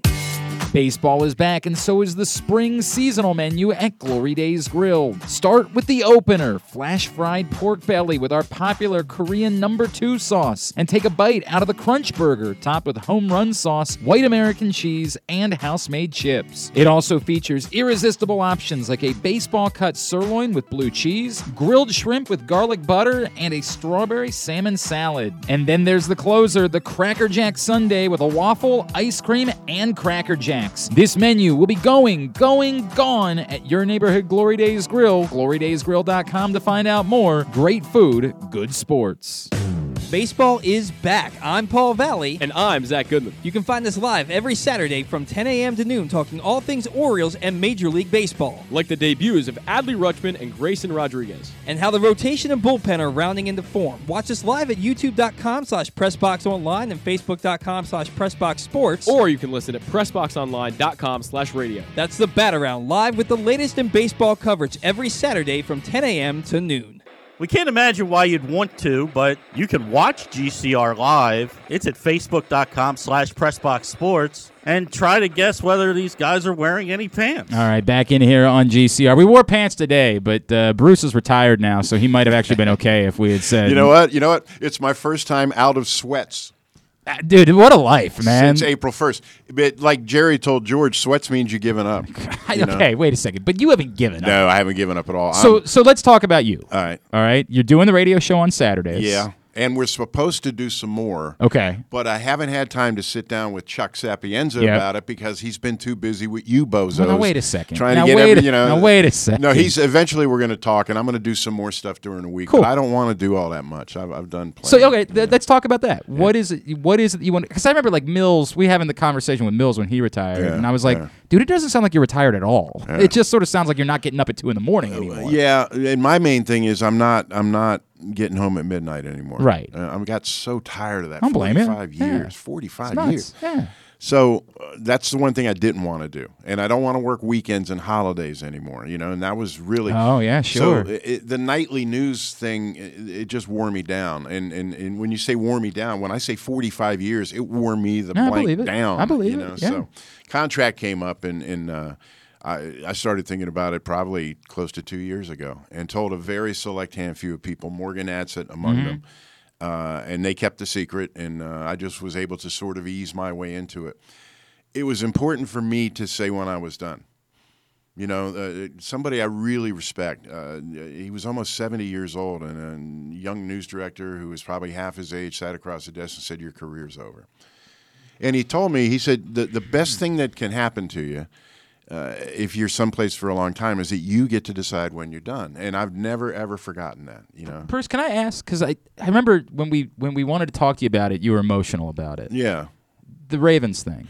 Yeah, that was the emotion. There came from. I mean, I have a mirror. I see what color my hair is. Yeah. I was losing something off my game, and I was making mistakes and not meaning to. And knowing when to leave is an important skill in life. That's interesting. It's really interesting. And I'd rather leave before I start to become a burden or start to, perform. People are talking about you behind your back. Yeah, and all that stuff, I respect that. I respect the fact that you get to say, like, I made the decision. I knew it was time for me. And, I got some life to live now. I got some things that I want to do. I respect the hell out of it. I think it's an incredible thing to be able to say. Well, I hope that will happen for you. I was talking to Peter. I got to actually accomplish something in order for that to be the case, Bruce. You'll get there. I got to accomplish something. Hey, Jerry Coleman's doing 16 ratings God, at night. You'll get there. You'll get there. My God. Your show with the partner, Rita. Yeah, that sounds really cool. That. I'm really excited. But Rita's amazing. I get a kick out of her. It's a voice our city needs. Oh, yeah. And we've worked well together. We did the Tyus Bowser show together this past season. We do the game day stuff together. I love Rita. And in fact, as Paul and I had talked about, Chuck's talked to me about doing this a few times, and Chuck's a stand-up guy. I like Chuck everything a lot. about Chuck. Yeah, and he's talked to me a couple times over the years, and I've literally just sort of been like, I do a lot of things, man. Like I do the Loyola stuff. I got a job at Stevenson. I was still doing radio for a while. But see, you're the broadcast version of, say, Todd Karpovich. Sure, you got to work everywhere all the time. Piece it all that's together. How it works now. I was talking to Peter Schmuck not long ago. Yeah. And he said that he and I may be two of the last dinosaurs. And I said, well, yeah, there's a bunch of reasons why that's true. I said, but what do you mean? He said, we got whole careers at this, with, it's a great point. Salaries it's and benefits. It's a great point, and right? Didn't have to scuffle. It ain't going to be like that. Nope. I think those days are already This gone. is the way it works. Yeah. People always say, like, you're always working. Like, I gotta. I got 2 kids, if man. If you don't keep swimming, you'll die. Hopefully they never want to go to college because I had to buy Paul McCartney tickets, and it's just not going to work if they want to go to college. I wasn't going to do it. Really? I wasn't going to do it. Why? Was it's horribly overpriced. Oh, I agree with that. I started out as a disc jockey playing records on the radio, and I know about concerts. Yep. And I, what was it, $375? Yep. No. Okay. And plus, I'm going to say something unpopular. I don't give a crap. All right, here we go. If you look at wait, don't get me canceled. Whatever you do. No. If you look at solo careers of the Beatles, I definitely rank him my least favorite. I was a disc jockey in the summer of '76, and I had to play Silly Love Songs 47,000 times. And then it's Sinister follow-up. Let them in. Oh, I don't even remember that one. Someone's knocking. I remember Silly Love Songs well. I don't remember. You know this song. Someone's knocking at the window. Somebody's ringing the bell. Do me a favor. Open the door. Let. That's the whole song. Yeah. That's the whole song. And it would not go away. I would definitely rank Lennon and Harrison ahead of him. It would. I don't know that I would rank Ringo ahead of him. Ringo put out a record a couple years ago that was still really good, though. Ringo had the best single of all the. You think there was any single that was better than I've Got My Mind Set on You? That to me. No. I can't. Ringo, of all the ex-Beatles that had big hits, my favorite is It Don't Come Easy. Okay. That record jumps out of the speaker and grabs you by the throat. Listen to it. It's great. By the way, if you think this is something, Spiro Marikas and I have committed, we're going to do an entire hour on a personal back and forth top 10 Beatles songs here in a couple of weeks. So we're looking forward to that. Okay. So I still, everybody I've seen everybody, right? And I'm not, as old school as you are, clearly, but I've seen everybody except for Paul and the Stones. Okay, that's the entirety of the list. I mean, I went to see them both in the 70s, and it was worth it. So you're good. You don't have to. For me, it's I have to. I saw Elvis. Where did you see Elvis? I grew up. Well, I say grew up. My dad was in the military. Okay, and so you were all over the place. All over the place. But when he got out of the military, he was a career man from World War II, and he served. Okay. When he got out, it was in southeastern Virginia, what they call Hampton Roads now. It used 100%. To be Tidewater. Yep. And we had the Virginia Squires growing up. Oh, we could do an hour on the Virginia Squire. Where were we going with this? See, We I were- mentioned we- Squires we as were a squirrel. going with you know. you seeing this. So we had the Hampton Coliseum there, which is why we had the Virginia By the Squire. way, I might just turn my microphone off. Just let Bruce go. Every band there was played the Hampton Coliseum, Sure. including the Grateful Dead and the Stones and McCartney, and so it was worth it. That's you know. cool. So I was dating this really cute girl. Who her name was Tracy? Okay. Tracye, spelled that way. What is Oh that? yeah. Well, What is that? I don't know, but We that's gotta deal with that at some point. Loved her some Elvis. Really? So he's going to play the Hampton Coliseum. gotta go. So I go down there at $12.50 a piece. I was outraged. $25 for 2 concerts. And then you look at what it's costing today. No one told me he gotten fat. Oh yeah. So he comes out in his Carolina blue jumpsuit and his big old gut, and he sings for So was this before the comeback special, or was this way after. After the okay, this is 76. down. Oh 76. yeah. This the year is before he yeah, died. Yeah. So he comes out and he's fat and he murmurs songs for 40 minutes, Yeah. and then Elvis has left the building, and I'm like, this is it? but- And I was mad for years, but then it occurred to me, man, I saw You got Elvis. to see Elvis, exactly right. You That's know? the point of Sure. it. The point is you got to see Elvis. I just spent more money to go see Van Morrison in September because I've never seen. He's playing Wolf Trap on a Wednesday night in September. yeah. I've never seen Van Morrison. Yeah. Because he's a recluse, right? Like, I saw the Ramones for $1 at VCU. well, that doesn't suck. That doesn't. The first suck. album had just come out. Only a few people had heard of them, and they played for an hour and a half, and I bet it was 150 songs because all their songs Damn. lasted Oh, 1 yeah, minute. sure, you know, right, but 100%. man, for $1. Oh, that kicks ass, Yeah, Bruce. yeah. That kicks ass. So I don't look. I get it. It's a ton of money. It's not worth. It's definitely not worth it. I shouldn't do it, but I have to. I know. have I to get see it. Paul I get it, McCartney. and you'll be able to say you did. I just hope it's a great show, and I hope he impresses you. And I really I've set my bar quite low. I just don't want it to be. I've said I don't think it's going to be all that good. People tell me like, I saw Willie Nelson last summer, right? And everybody said to me, "Be prepared. He doesn't sing anymore. He Yeah. just has his son sing all the songs, and he stands up there and he holds his guitar, and you're just paying for the right to see Willie Nelson." He sang the majority. He played down at Merriweather. It was a great show. Nathaniel Rateliff played with them. Tyler Childers, wonderful show. Oh, I like Nathaniel. Dude, he's unbelievable, right? It's just, oh my God, it's a party. It's just it's incredible. A lot of But, sweat. Yeah, there's a lot of sweat. Yeah. He sang most of the songs, and I was like, this is.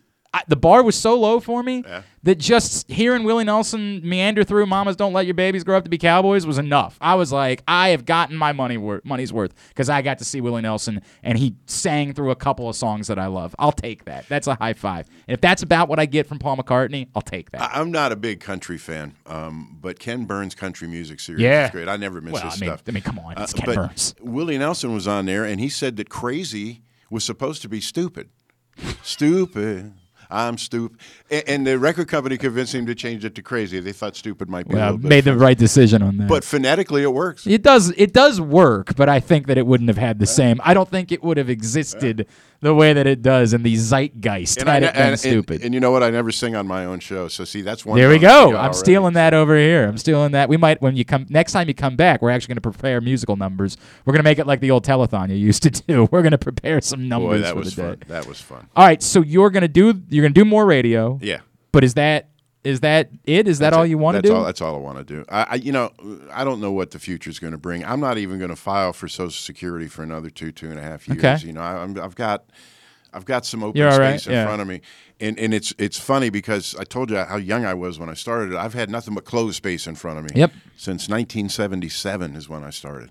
You know, and I'm almost through the second week, and I just can't believe how glorious this is. It's awesome. If That's I want to awesome, sit man. there, I sit there. That's awesome. If I want to go outside, I go outside. And I don't owe anybody Right, anything. you don't. There's no appointment you have to make. Nothing. There's no nothing. That's tremendous. And I wish that for both of you. I hope you look, get to experience I that hope one so. day. You know, I was so happy. My father retired a few years ago, and I went down. He worked for the government his entire life. He was down at the Department of Labor in D.C., and I went down the last day, and like the dignity of being able to walk out and say, I'm good now, right? I got grandkids. That's what I want to do. I want to spend time with them. That's what it's all about. And I know you got grandkids, Yeah. and I respect the hell out of that. And I pray that one day that my life will allow for that, but we might need to start. We might need to go Well, viral. We might need Paul to die on the air or something in order to get Yeah. a little more attention. I have 5 of them. And if you have grandkids, I hope you don't have that many. Do you have any idea what Christmas costs at my house? Oh man. Oh, and you got to be the cool grandfather Oh, too. no, What do you they gotta call you, come Bruce? through. What do they call you? Pop. Pop. Mm-hmm. Okay, so you got to come through. You can't. I know. leave I know. them hanging. But I mean, every Christmas I'm rolling the dice. You know, how are we going to do this? now you retire. Yeah, Bruce says now that he's not working. Then he gets to November and he's like, you know what? I might have to pick up a gig. Yeah, Christmas is coming up. Might have to pick up a gig at that point. Maybe I could go down to flip burgers or something. Nah, you could just work a game or something. Like somebody call you and say, come call a game for us, right? You know what? I am doing that for Fox 45. Okay, what are you doing? Big 33 coming up May 30th. Okay, so there you go. And then the high school state championships, they'll be back on this year. Great. I'm happy to hear. That's news to me. I know that was disappointing to a lot of people that they were not broadcast last year. They weren't free broadcast They last year. adjusted it to create, let more teams have it because of the pandemic. Mm-hmm. But we can televise 4 games. Mm-hmm. We can't televise 6. There's just not enough airtime. That's quite a commitment. And then you can play double headers every night, but that's a lot to ask of your crew, Tough. That's real tough. It's real funny. Tough. We do a double header on the third day. There's just no way around it. Saturday. It's Thursday, Friday, and then 2 on Saturday. 2 on Saturday. By the time I had Wally Williams and Doug Duvall. Yep. Neither of whom have ever been at a loss for words in their life. 100%. By the third quarter of that second game. Yeah, it's a grind. Remember, I did it on radio. I did when you guys were doing TV. I was doing radio for the championship games for a little while, which is great. Popovic and I did it. It was a great gig. Oh, we snatched him. He's on our sideline. Oh, is he really? Yeah, well, he was outstanding. He was outstanding as a radio analyst doing those games, and it's a lot of fun, right? Like, we were just talking about this with Tom Kelso. I wish that it would be back in Baltimore. I wish that it would be just the opportunity for those kids, and I do think my buddy Bo Smolka was saying it the other day. He's like, this is public money that we're talking about. If there's that much public money, we should be able to figure out a way for the average resident of the state of Maryland to have more of a touch. I understand the Ravens are trying to protect their facility. No, I get that entirely. But I'll tell you, Navy has really worked out. And let me explain why. That's in a safe part of town. Yep. They've got massive parking lots all over the place. That's true. Park right there. And it's in the state capital, which the MPSSAA likes. They kind of like the idea of that. So it's worked out for everybody, and Navy loves hosting it. So I like that idea. All right, I hear you. Boy, it's a lot. What it means to the kids to be able to play. No, I know. At an NFL stadium. No, no question about that. I think there's something to be said for that. All right. Definitive power rankings. Paul's going to post these a little bit later today at GlennClarkRadio.com. So do you have a number? I'm going to have to go from the top down. So you're going to start with your number 1. Yeah, my number 1. Okay. All right. So what we're doing is the most fascinating. Oh. See, you didn't tell me that and give me a chance. I thought that was just the word like I on used. field. No. I mean, people that you got to know. We can give you a couple minutes. We can talk about some other things and let you think about it, right? Like, we can even take another break if you need before we do this. Okay, we're going to. All right, that's fine. Yeah. I want to do most fast. We'll talk for a second, then we'll take a break, then we'll wrap up the hour by doing this. Most fascinating folks that you got to cover and got to know during your years, the ones that you would say, like, I'll tell you that, there have been great athletes that have come along, but there have also been other guys that I just got to know. Yeah. And were genuine. Anthony Levine. Yeah. Is one of the most fascinating humans that I have gotten to know over the many years, and not nearly as many as you, but the many years that I've been here. All right. Fascinates me. I got you. Don Matthews. Don Matthews, who was, of course, head coach of the CFL Stallions. He's number 1? I won't say number 1. Just I'm write going to write these names down. And then we're going to write numbers next to him. Okay. Don Matthews on there. Don Matthews in Birmingham cut a guy, a receiver named Joe Washington. And we used to laugh because I did the games with the other Joe Washington. Well, he dropped a couple passes, didn't play well, missed some blocks or whatever. And he goes to get on the team bus, and Matthews blocks his way.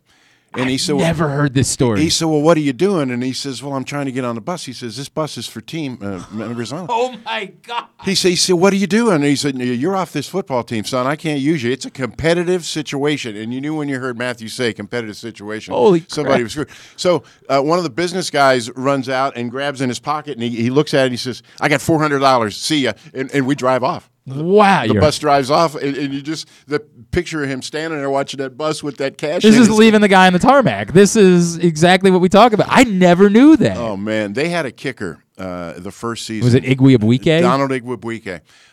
You don't know that I was 12 years old, 11, 12 years old. I was in love. Did you listen to us do the games? Of course I listened to you do the games. I was invested in every single thing. Because I didn't have the Colts move when I was I get a baby. that. This was the first touch of football that I had in my life. I was in love with it. All they did was win. Oh, it was so great. It was glorious. It was hot as hell in the summer at Memorial Stadium. They told me I was the first U.S.-born announcer to call a Grey Cup. That's cool. Yeah. That's cool. Yeah. And that's then a cool little. They got beat late in the game. Yep. Bad call. Pasaglia kicked a field goal in ball game. And I remember Matthews on the plane. He said to the players, he said, if you put yourself in a position where one BS call can cost you the game, then you don't deserve to win the blank, blank, blank game. And he sat back down. That's a good point, actually. No, he was a fascinating character. Okay, though. I like that. That's the type of guy that I'm looking for. But I got a free associate for a while because I don't want to forget anybody. That's okay. That's okay. Let's talk a couple quick Baltimore sports topics. Yes. Then we'll take one more break. Then we'll finish up with this. All right. Where you are, you obviously, as we talk about football coming to town, you of course closely associated with the Ravens because of your role as not only a broadcaster but public address announcer for years. Mm-hmm. Where they go moving forward with Lamar Jackson, we can't get away from it, right? No. It's awkward. It's awkward that Lamar Jackson's not even engaging them in conversation. There are opinions that people have about you can't pay him $60 million or whatever. He's trying to bend you over a barrel. He's trying to milk every... I still am more than 50% convinced that at some point this is going to get done. I don't really understand why Lamar Jackson isn't forcing it now. Because, as I keep saying, the quarterback's got all the leverage. You know what? Jason La Canfora, who I enjoy, he hollers. He like George Costanza. There's a lot of George Costanza in Jason. But Jason said if they had put the right number in front of him, he'd have signed by now. You can talk about all the other stuff and all the, peripheral and, I'm focused on the Super Bowl and blah, blah, blah. All that's fine. Mm-hmm. If they'd have put the number that he couldn't say no to in front of him, they'd have him signed by now. I'm not saying they're trying to lowball him. But he hasn't seen a number that he likes. I mean, that's obvious, right? I mean, look, it's either, if that's the case, right, why doesn't he demand a trade?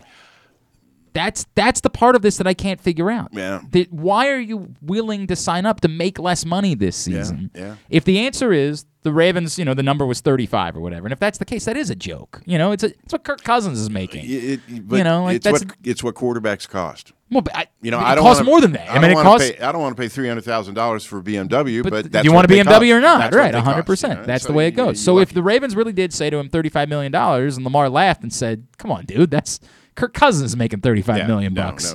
Stop. If that's the case, then why wouldn't he say, "Hey, there's somebody"? Did you see what the Browns just paid Deshaun Watson? Yeah. The Panthers don't have a quarterback. No. Falcons don't have a quarterback. Right. Seahawks don't have a quarterback. The list goes on. The Saints don't really have a quarterback. There's any number of teams. That guy in Miami's crazy. He's liable to do something stupid. Oh, my God. Apparently, they were trying to get Tom Brady to own the team, and he was trying to do a Roger Dorn and activate himself. That's right. That's right, 100%. So there's all these options. Why wouldn't he just say, if this is the case, go ahead and trade me?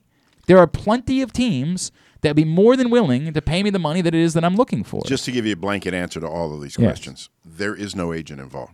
Makes it. You've been at this long enough to know that all, and I mean all, of the information about contract stuff comes from agents. We never had a problem going to Joe Linta when we wanted to know something about it. Never had a problem at all. That seat is empty. Yep. So that information isn't flowing. Makes it tough. None of us know anything. That's why it's so. Eric and Bisciotti sit back and say, when he's ready, he'll sign. I've never seen anything like it in all my years. I'm telling you, it's fascinating. It's so, and people get sick of us talking about it every day, but like it's lingering over this organization. We can't ignore it. Would you go to court without a lawyer? No. That's kind of what Lamar's doing. And I've had to go to court a time or two. Okay. Yeah. All right, I got another name for you. All right, yes. Justin Tucker. Oh, I mean, my God. Modern Renaissance man. I was going to use that exact phrase. I want to give you a big star, but I'm just trying to think who was really interesting otherwise. Let's keep going. Okay. But Justin, the obvious stuff, the opera singer and all that. But Justin's also funny as hell. He's very funny. He told me, as far as he knew, he was the only fine arts major from the University of Texas in the NFL. I believe that. I mean, I would believe that. Fine arts Yeah, major. right? Like, who else would there be? We went out. It was on Mother's Day. And I don't know why we were both there, but Morgan and I went out on a Sunday morning because Ravens practice. There was something important going on. It might have even been an OTA. And this skinny kid comes out wearing number 6. and he starts kicking. Mm-hmm. And everything is 55, 60, 65 yards. And we're just looking at each other like, this what? guy's a thing. So we call one of the press guys. It wasn't Chad. I can't remember which one it was. But so, well, who is that? And he looks at his list, says, I got to go check. So he ran in the building, and he runs back out, and he says, kid's named Tucker. He's from Texas. We're bringing him up here, taking a look at him. So I literally was there at the birth of Justin Tucker. Bruce, there's so many great stories from that year. We did the show from the Combine that year. John came over. One of the rare times that John would sit down and do it, like at the Combine. Tremendous guy. And by the way, as I've said this to him, when you get John away from the season, oh yeah, it's wonderful. You do these conversations in the season. He's guarded. But you get him away from the season when there's not an opponent on the schedule, when he's not thinking about what they're going to take out of it, and he'll talk to you. And I remember he was talking about the kickers, and it was right after Cundiff had missed the kick. And I said, "Oh, you're looking at the kickers," and he realized I had caught him. And he was like, "Oh, no. We like Billy. We like Billy. Billy's our guy." Well, that's what he's got to say. But he had let on accidentally just by referencing. We asked him something stupid about, "Hey, what's the process? What is it that you guys are trying to glean?" And he's like, "Well, I'll give you an example. Last night we were looking at the kickers," and I was like, "Oh, you're looking at the kickers, huh? You're interested in a kick? That's something." And he was like, "Oh, no, Glenn. We love Cundiff." The piece that I wrote from the old website, I've never gotten more clicks on a story that I've ever written than the story that I wrote that compared the decision. This is so embarrassing. Compared the decision for which kicker to go with to my whatever birthday it was, my 12th birthday, when I had to choose which friends I wanted to bring with me to the ESPN zone. I wrote a piece about this for the old website, and I said, it's awkward. It's an awkward spot to be in. Are you really going to trust somebody who's never made a kick before in their life, or are you going to turn back to it was an incredibly awkward decision to make, and there wasn't an obvious answer at that point. No. Because Billy Cundiff, outside of one kick, had been a good kicker in Baltimore. I've never told this story publicly. Somebody from the Ravens came to me and said that Cundiff had complained that I was using more inflection when Tucker would make a kick. Are you serious? No, that actually happened. Are you serious? Yes. And I'm thinking to myself, you might have bigger things to worry about. It's one of the most insightful things I've ever. If that's the case, 100%, I can understand why they'd be more inclined to go with the. If you were that rattled by the inflection that the public address announcer is using over a kick, yeah, you just might not be cut out for this. Yeah, man. and then all those years later, he makes a kick in the preseason game, and I say, 52-yard field goal from Kyle Bowler. That was the one, and that was when you that really helped make a decision. And Tucker was cool about it. I saw him after the game, and he put his hand on my chest, and he said, "Hey, good to see you, Kyle Bowler." And it's been a running joke between the two of us, but. You know what's cool about Justin too? During the pandemic, of course, we didn't see anybody, right? So I probably hadn't seen Justin, and I also don't go over there the way that I used to. It's probably been a couple years. He did an event with my buddy Chris Ruling at Great 8's Memorabilia last year, and I wander over, and it was an event. OJ was there. It was a really neat event, and he starts yelling at me from across the room. He has stayed his memory, his knowledge of who people are. Yeah. It doesn't wane. He's fascinating. He's good. He's what I call a first name guy. When you get professional athletes, there aren't many first-name guys. Yeah. Guys will call you by your first name. He was always that way. And then how he's morphed into this Royal Farms spokesman with that Hollywood smile, and it's effortless on his part, And he's great in those commercials, and every one of them make me laugh. I keep trying, Bruce, we decided to make him our, we do the Mo Gabba Sports Person of the Year every year. Yeah. And last year, we were struggling with who it was going to be, and after the kick in Detroit, we were like, we really should do something about how unique this is. How many stories in history have there been about a relationship between a city and the kicker like this? An opera singing kicker from Texas, which is fat, but just any kicker. How many cities has the kicker ever been ingrained? And been an institution within the city ever? I know ever. And so we said to Bo, that's your assignment for writing this cover story is that. We got to explain just how unique this is. There is nowhere like this where there have been other good kickers. Morton Anderson was a hell of a kicker, of course, and Adam Vinatieri was a hell of a kicker. But the relationship, Jan Stenerud, 100%. But the relationship between city and kicker, no, it's been great, and I think it speaks more to the Ravens' offensive struggles.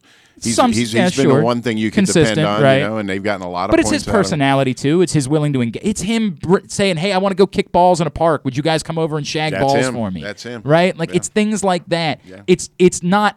We're never going to compare anyone to Lenny Moore or Brooks Robinson because they're sainthood in this city. but it's closer to that. I would tell you he's probably the third biggest star the Ravens have produced locally, with the first two being Ray Lewis and Ed Reed. It's him or Lamar, right? Like it's one of them. Well, Lamar, I'll give him an early in career exception. Sure, but I mean over a and long if you say period that of it's not as much local as it 10 is, years right? Plus. Yeah, something like that. That's incredible. No, It's incredible. I think he's big. But those two were fascinating to me. And Matthews, all he did was win Grey Cups. I think when he retired, he had 9. You know. Dude, it was a meaningful moment when they and it was so bittersweet because at that point we knew the Browns were coming. Let me tell you the best residual story from the CFL days. Okay. Tom Matte was brought on as a 1% owner, and he was vice president in charge of whatever Spiros needed him to do. Okay. So one of the big deals that Matte made is he got the paint company to donate the paint to paint the stadium. They got this specialist guy from Belgium or somewhere. Okay. And he did it all by himself. And he told them it would take 2 weeks, and they said, you're hired, and damn if he didn't paint that stadium in 2 weeks. But everybody that has a stadium seat, I'm one of them, that's Tom Matte's paint on it. Really? Isn't that great? That's cool. Yeah. Oh, that's so cool. Yeah. That's a cool. Oh, man. I know how much Tom Matte meant. Oh, man. Get me started on Oh, Matte. that's so cool. That's so cool. All right. The thing I learned, Yeah. excuse me, about that is that the best Matty stories you can't tell. Well, sure. Right, of course. It's the way it's got to be. But we were at Chuck Thompson's funeral, and I was sitting with Judy, Tom's wife. She was in the middle, and Tom was on the other side. Excuse me. And all these tributes to Chuck, and it's really moving me, and I kind of leaned into Judy. And I said, Judy, not to be maudlin or anything, I said, but if Tom goes first, could I speak at his funeral? She looks at me, Judy looks at me, and she said, as soon as I get through. That's wonderful. He was my doorway to Baltimore. Yeah, man. We hired him in '91, just way soon after we went on the air. He was a very early hire, and he made sure I met everybody. It's cool. Unitas and Boo Pal and all these people I needed to know. And Matty was great to me that way. And then we did a lot of hours on the radio. It was funny. John Colson was involved, so we're normally doing it from a restaurant. And Tom loved calamari. And when the calamari came, I lost him. I know he was gone for 10 minutes. People would call in and they'd want to talk to Tom, and I said, not Tom available. can't Sorry, talk. yeah. Right. So it got to the point in my head that I would start to schedule breaks. When the calamari, hoping I would, coincide with a calamari. Yeah, and right. It was you start saying to come over, you're like, we're going to take a break right now. And they're like, no, we don't. No, we are going to take a break right now. This is when we're doing it. And they brought in the two big wrestlers, Booker T and what was his partner's name? Stevie Ray. They brought him in as guests, cold. They didn't tell us they were coming at all. And watching Matty interviewing these pro wrestlers was priceless. Oh, that's awesome. Just priceless. Oh, that's awesome. Well, I'm from Cleveland, What? All right. We're going to take one more break. All right. We come back in, and I want at least 3 more names from you. All right. All right? At least 3 more. I want at least the top 5 for Definitive Power Rankings. I will. All right? Sure. Bruce Cunningham is here with us in studio. It's a Thursday edition of Glenn Clark Radio. Don't forget that if you haven't signed up for Underdog Fantasy Football, we're going to give you free money for you to play with. Use the code PRESSBOX, and when you deposit up to $100, your first deposit will match it with free money for you to play with. UnderdogFantasy.com or download the Underdog app. Before we wrap up today, we're going to chat with Daniel Jeremiah from the NFL Network, former Ravens scout. We'll talk some draft. That's all on the way. Bruce Cunningham is here. It's Glenn Clark Radio. Sports fans, the wait is over. The all-new FanDuel Sportsbook is now open at Live Casino and Hotel in Hanover, Maryland. This is your chance to win big right in your own backyard. Bet on every sport with self-service kiosks and watch all of the action from the best seat in the house. Make every moment more at the all-new FanDuel Sportsbook at Live Casino and Hotel in Hanover. Please play responsibly. Gambling problem? Please call 1-800-GAMBLER or visit mdgamblinghelp.org. The newest edition of PressBox is available now. On the cover, we celebrate the 20th anniversary of Maryland men's basketball's 2002 NCAA Tournament Championship, as Gary Williams reflects on how the program rose from the ashes of NCAA sanctions to the pinnacle of the sport, and why his perspective of the title run has changed now 2 decades later. Plus, Juan Dixon, Lonnie Baxter, and the rest of the team relive the moments that ultimately led them to cutting down the nets in Atlanta. PressBox is available for free at over 500 area locations, including 60 Royal Farms stores. And you can always find the entire edition, as well as the best daily coverage of the Orioles, Ravens, and Terps at PressBoxOnline.com. Answering Baltimore's calls for help, running in when others run away, working together toward one shared vision for a thriving city. That's your Baltimore Police. But the department needs more good people like you. Join a proud new generation of Baltimore Police and make an active difference in your community. Start with competitive wages and excellent benefits on day one. Join for good at bpdrecruit.org. Stan the Fan here, welcoming back one of my favorite sponsors, the Costas Inn. And everybody around Baltimore knows the Costas Inn is a great place to go and grab crabs, steaks, salads, soups, whatever's on your mind to eat in person. But did you know that the Costas Inn has upped their game? They are now one of the premier takeout places in Baltimore. Give them a call now to order your food, 410-477-1975. That's the Costas Inn over 4100 North Point Boulevard. The biggest pro wrestling stars today and all time all have one thing in common. You've heard them on Jobbing Out. Matt and Nick Jackson, the Young Bucks. Thanks for having us, man. Appreciate it. The great Kurt Angle. Thanks for having me on the show. I appreciate it. Matt Riddle. Yeah, man. Thanks, man. The champ, Drew McIntyre. Oh, thank you for having me. The great Ron Simmons. Damn. Keith Lee. Appreciate you guys having me, man. Bill Goldberg. My pleasure. Charlotte. Thank you so much for having me. Mick Foley is with us. This is the greatest name for a wrestling show I've ever heard. MJF. I'm glad you're happy I'm on this show because I'm freaking miserable. Le champion. Chris Jericho. Le champion. AJ, Aaron, Brandon, and Glenn are talking pro wrestling every week on Jobbing Out. Find it at PressBoxOnline.com/radio, iTunes, and SoundCloud. Stay tuned. Your chance to win $1 million is coming up. Probably not from us. You're listening to Glenn Clark Radio. All right, so we're gonna give the one. We've been waiting on this one. Bruce Cunningham here. This is the one I was gonna pull earlier. Who besides? Because I know if we did the other list, we said the guys that you the fascinating part threw me. If we said the guys you dislike the most, Forrester, of course, would be first. We know that, right? No. Like, he'd be second. I'm not going to say who number one is. Oh, man. But I'll tell you when we're done. Would you be willing? Would you? No, because I don't want No. to Because I just want to ask if you would write it down so I could react to it. I won't say the name. I won't say who it is. I won't ask any follow-up. Ever, as long as you live. 100%. All right. I just want to, for me, I just want to know, and I want to get a guttural reaction from me on the air. Oh, you know what? Yep. I actually could have bet that. 1,000%. Yeah. I could have bet Let's change the subject. Yep, 100%. I've loved an awful lot of people that I've worked with. Majority of people I come across. Including this great string of women. No, when we've had 17 years. Oh, you mean the people that you're working with? I thought it was meant you in your life. We had no, I got one. We had 17 years and counting. Yep. And we were kind of a pioneer. Oh God, Amy and they came to me and they said, well, we want to, what do you think about a female? And I said, I'm open to that. I mean, as long as they're good and know their stuff and work. And so, who's the first one they throw at me? Amber Theo Harris, who what's she going on? Doesn't have an enemy in this world. Right.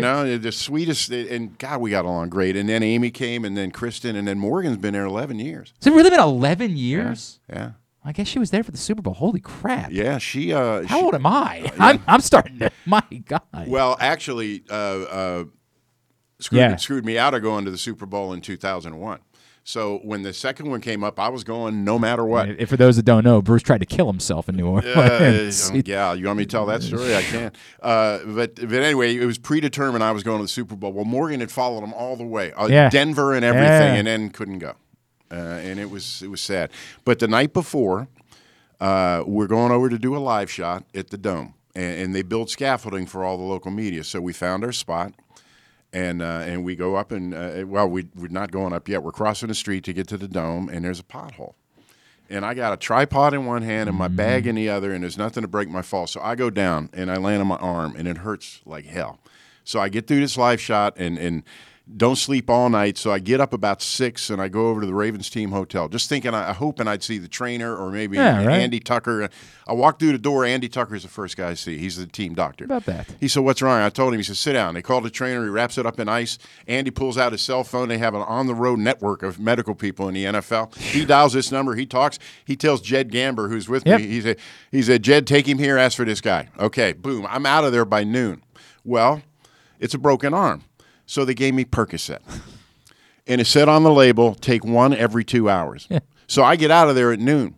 So I take one at 2. Yeah. And at 4. Yeah. And at 6. Yeah. And I'm at the Super Bowl. Oh. And if you remember, the lights went out that night. It was a long night. No, the lights went out. Yeah. So I leaned into the guy next to me. I didn't know the guy. I said, did the lights just go out? Yeah, or am I just high on He Percocet? said, yeah. So, phew, man, I was relieved. I thought and then I did all these interviews on the field afterwards.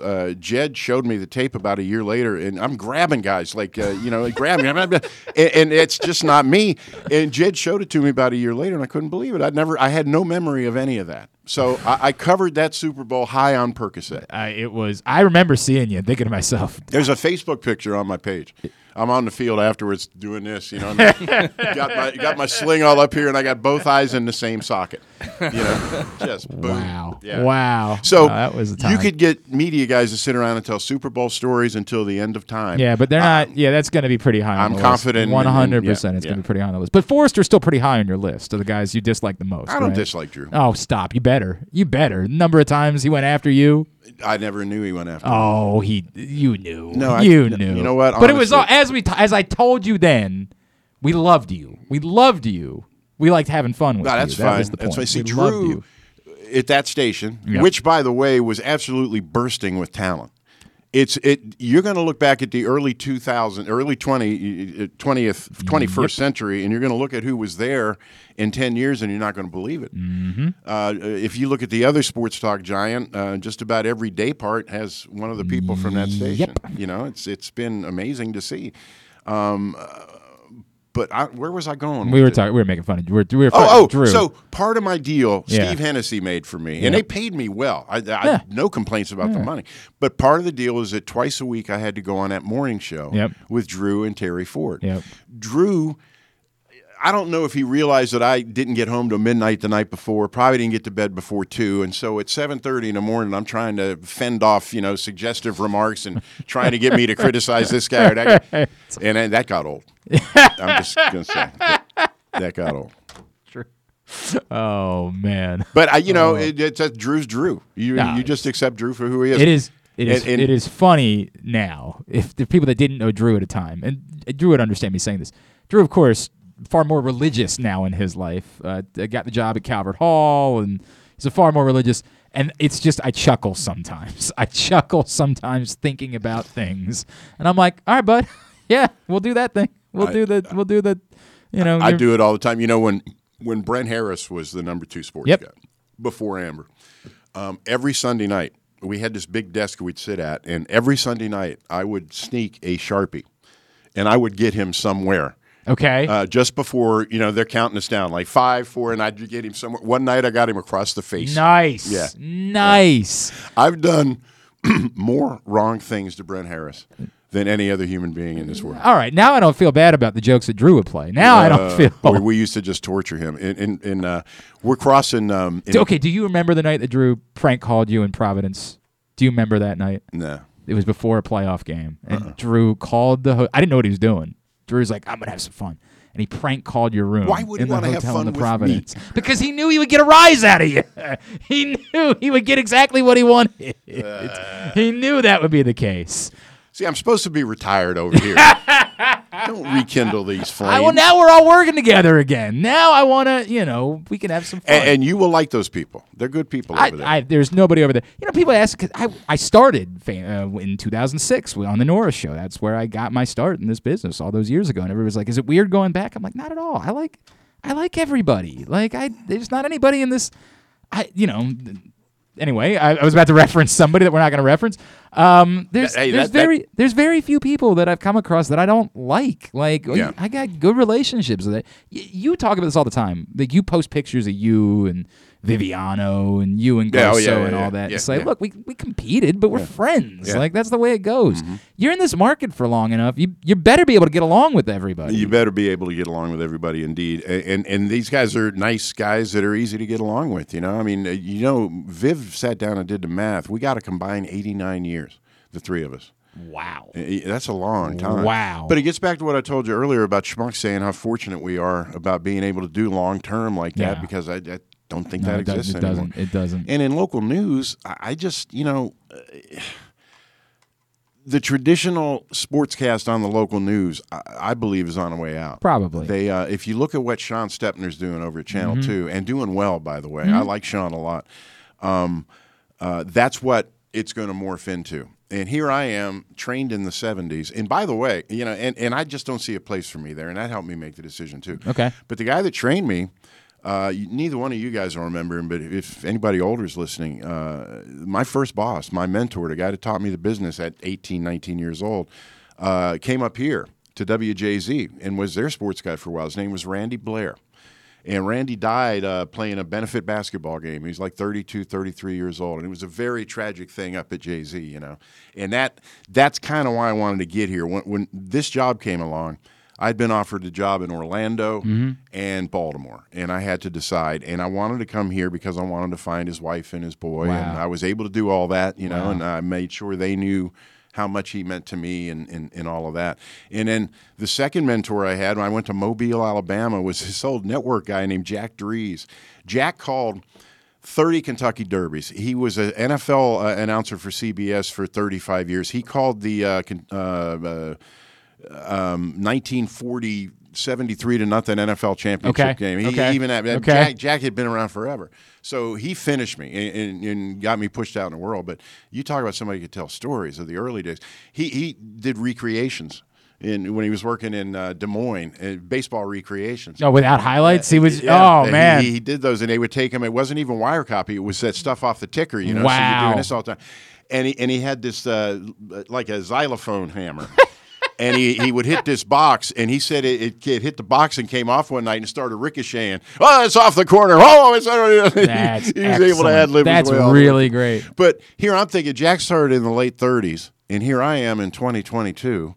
That's almost a century we covered together. It's you incredible. Know? Isn't It's that crazy? incredible, man. All right, I'm gonna get two from people because we gotta get the tidbit tubular, and we pre-recorded with Daniel Jeremiah this morning, so that'll wrap up today's show. A couple of people that got in that had specific questions. Brian wants to know, do you have a Jim Spiro story that you haven't shared that you could tell us? Of course, Jim Spiros, those don't know, was the businessman who bought and ran, owned the CFL team. Yeah.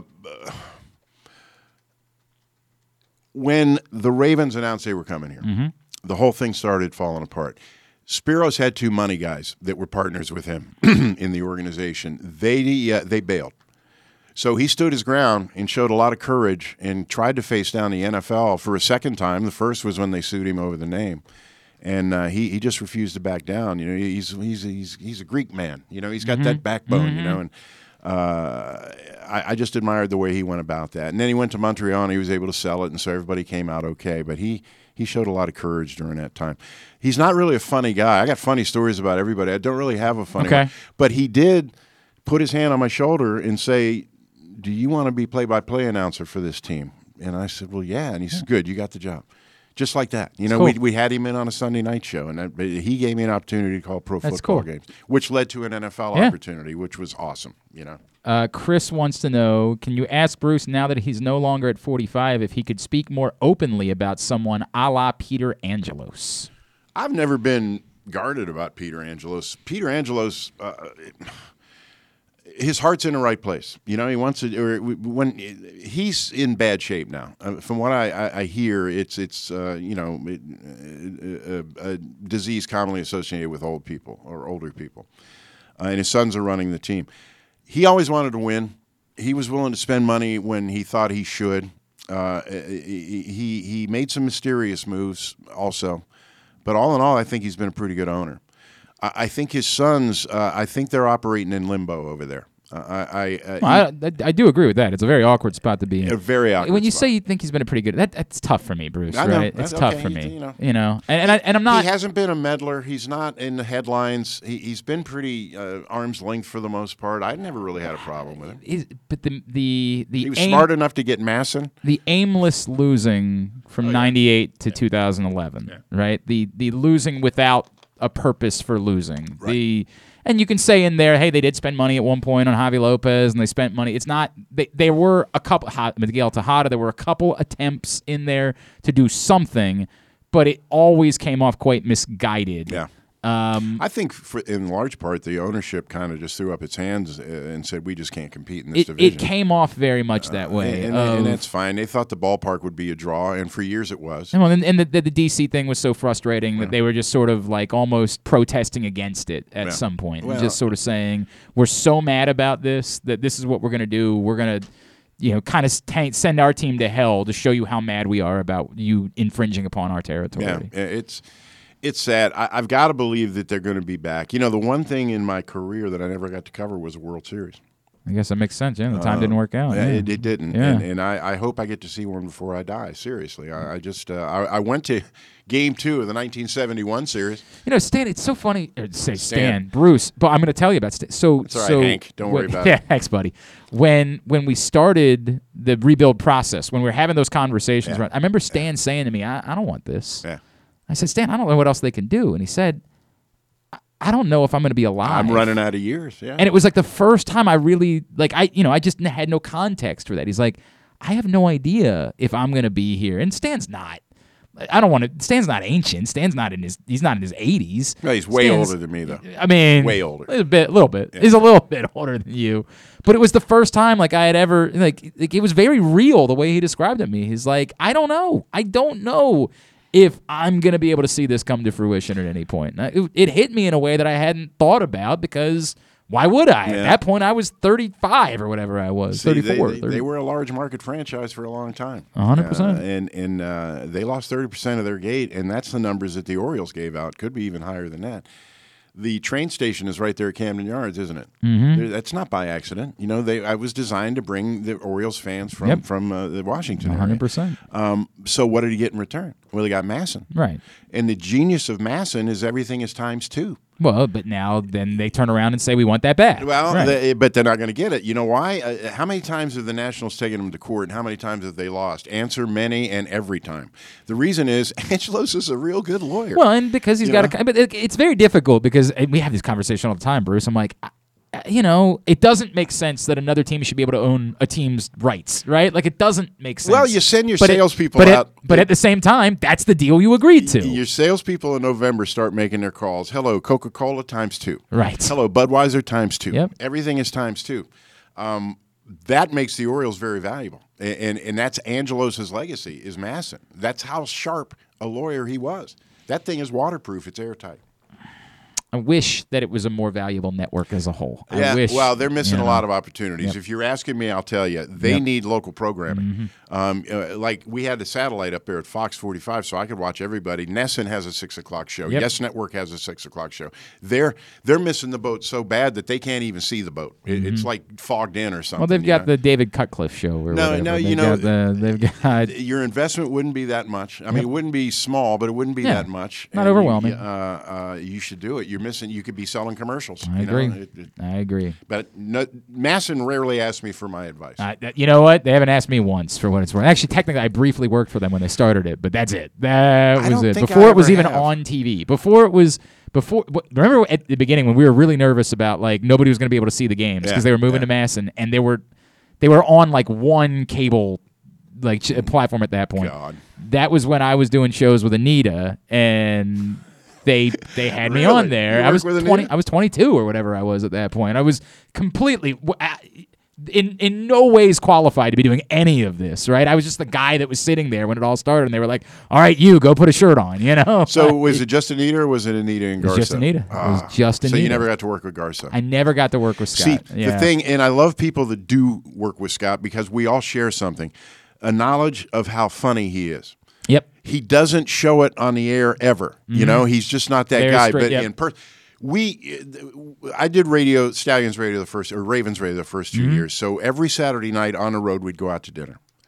And every time we'd go out to dinner, Garceau would go to the maitre d', and he says, "You see that fat guy over there? He used to be a football player. Could you have one of your attractive young female waitresses come over and make a big deal? Maybe have him sign a menu." Sure.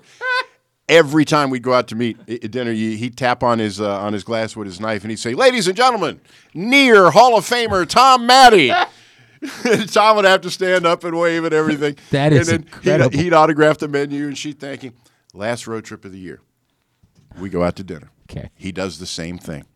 except the waitress hands him a stack of 10 menus that he has signed already that year.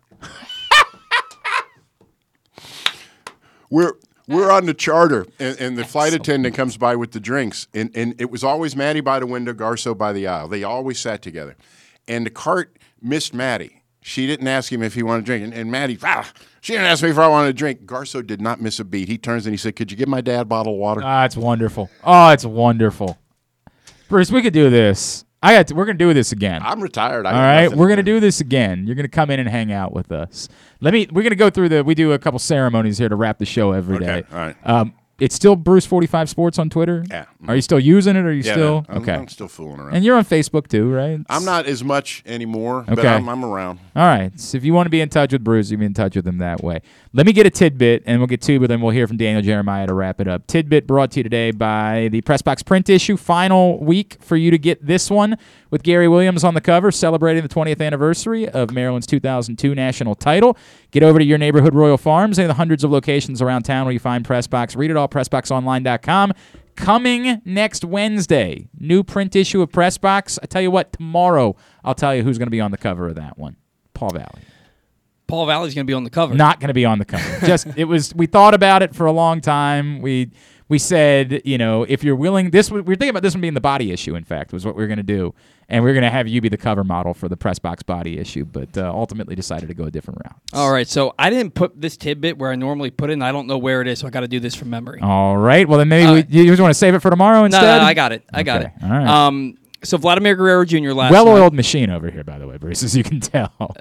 He homered 3 times, in fact. Yeah, that's the tidbit. I did know that. Vladimir Guerrero Jr. last night homered 3 times in the Blue Jays 6-4 win over the New York Yankees. He was the second youngest player to ever have his second 3-homer game in his career at 23 years and 28 days old. Second only to Boog Powell. Boog Powell. Who did it at 22 years. That would have been a pretty good trivia question. Really would have been. Who did it at 22 years, 315 days old.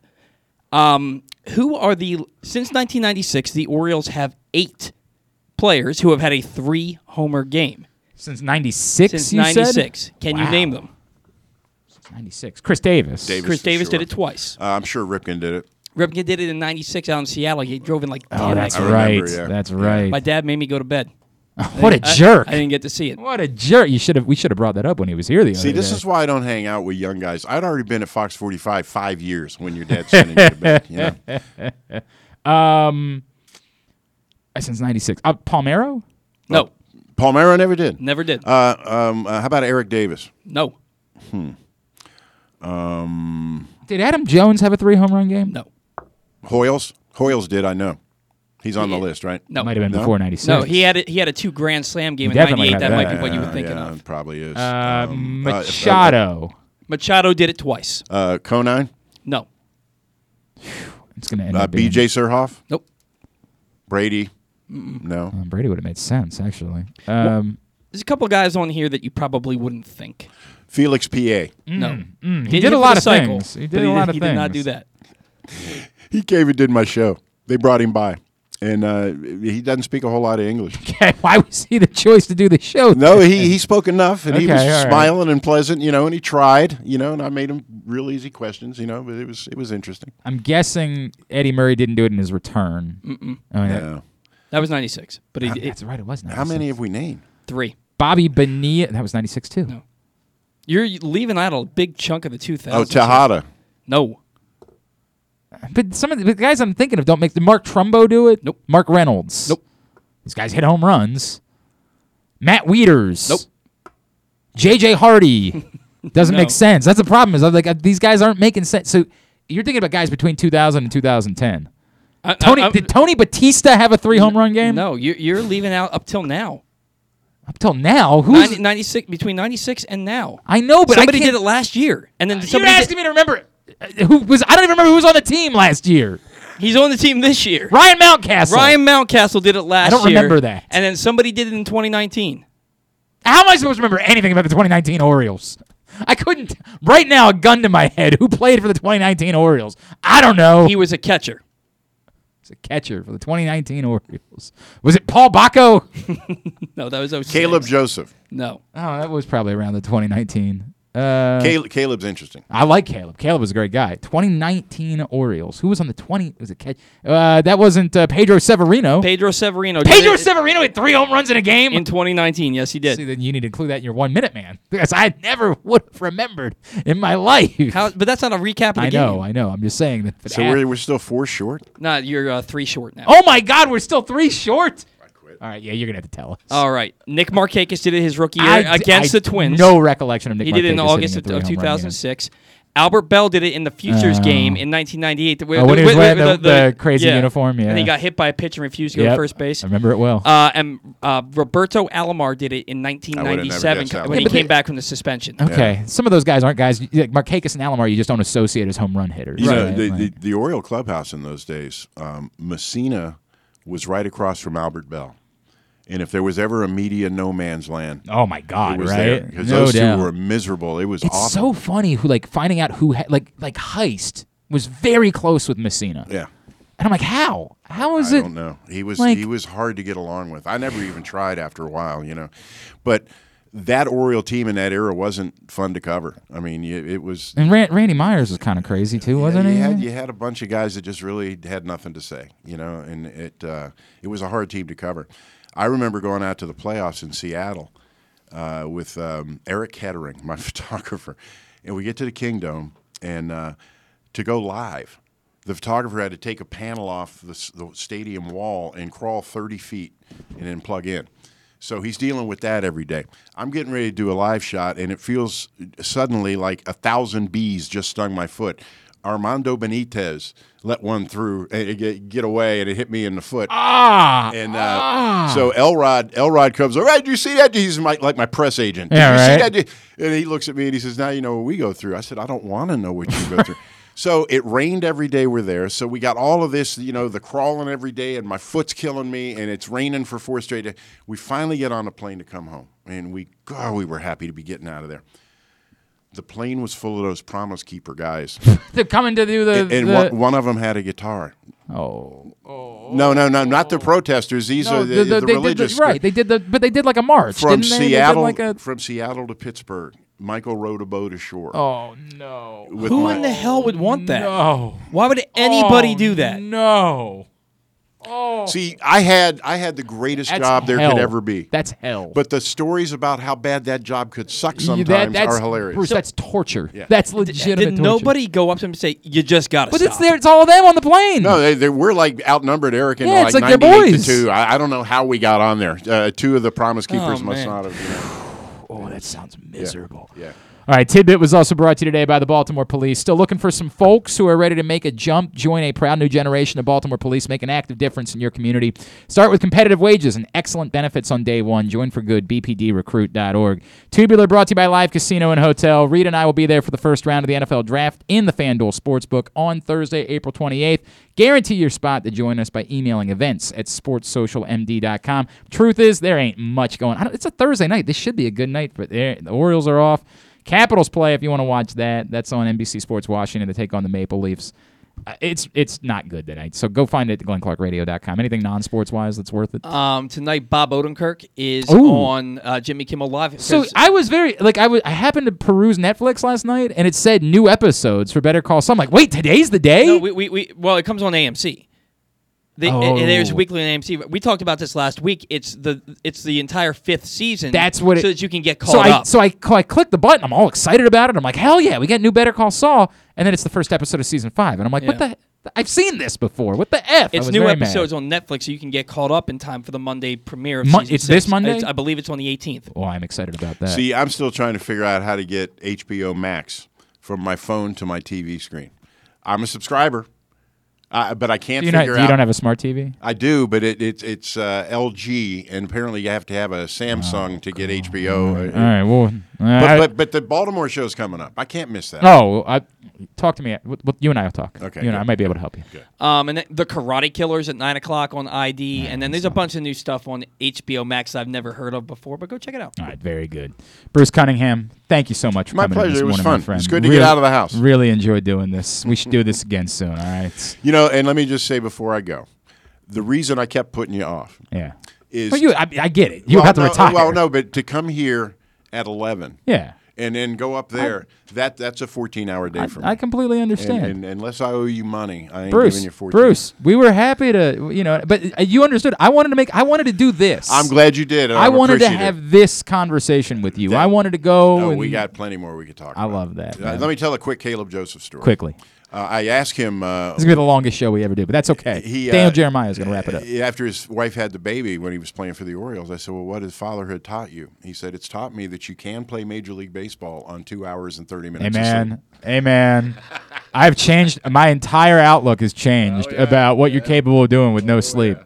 Like, I sit down, I'm like, I'm going to get 6 hours of sleep tonight. This is a win. We had an agreement at my house. If kids got up after midnight, that it was on me because I got home late. Yeah.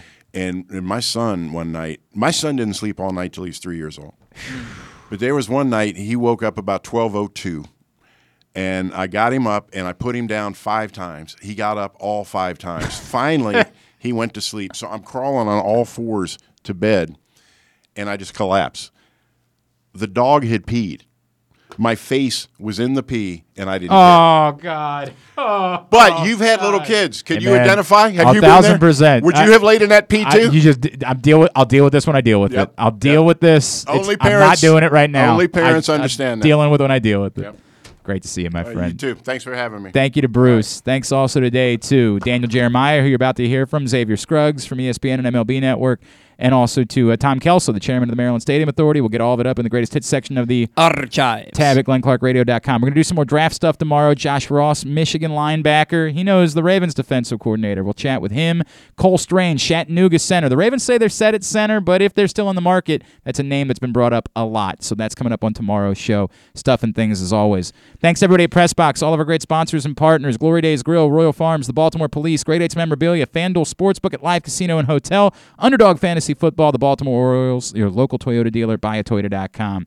Thanks to Paul at Paul Valley III. Thanks to Ryan at RexSpecs Ryan. Follow us on Twitter and Instagram at Glenn Clark Radio. And have a great Thursday night. Go nobody. Duke sucks. Ohio State sucks too. We wrap up today's show chatting with Daniel Jeremiah from NFL Network about the NFL Draft. We'll see you tomorrow. We are officially 2 weeks away from the start of the NFL Draft on April 28th. Daniel Jeremiah, of course, an NFL Network analyst, host of the Move the Sticks podcast, along with Bucky Brooks, and a former scout for your Baltimore Ravens, and he's back with us here on GCR. Daniel, it's Glenn. All right, it's great to chat with you. I want to put this out there. 2 weeks from tonight, I want you to make a prediction. The biggest storyline you guys are going to be talking about on NFL Network that night is going to be what?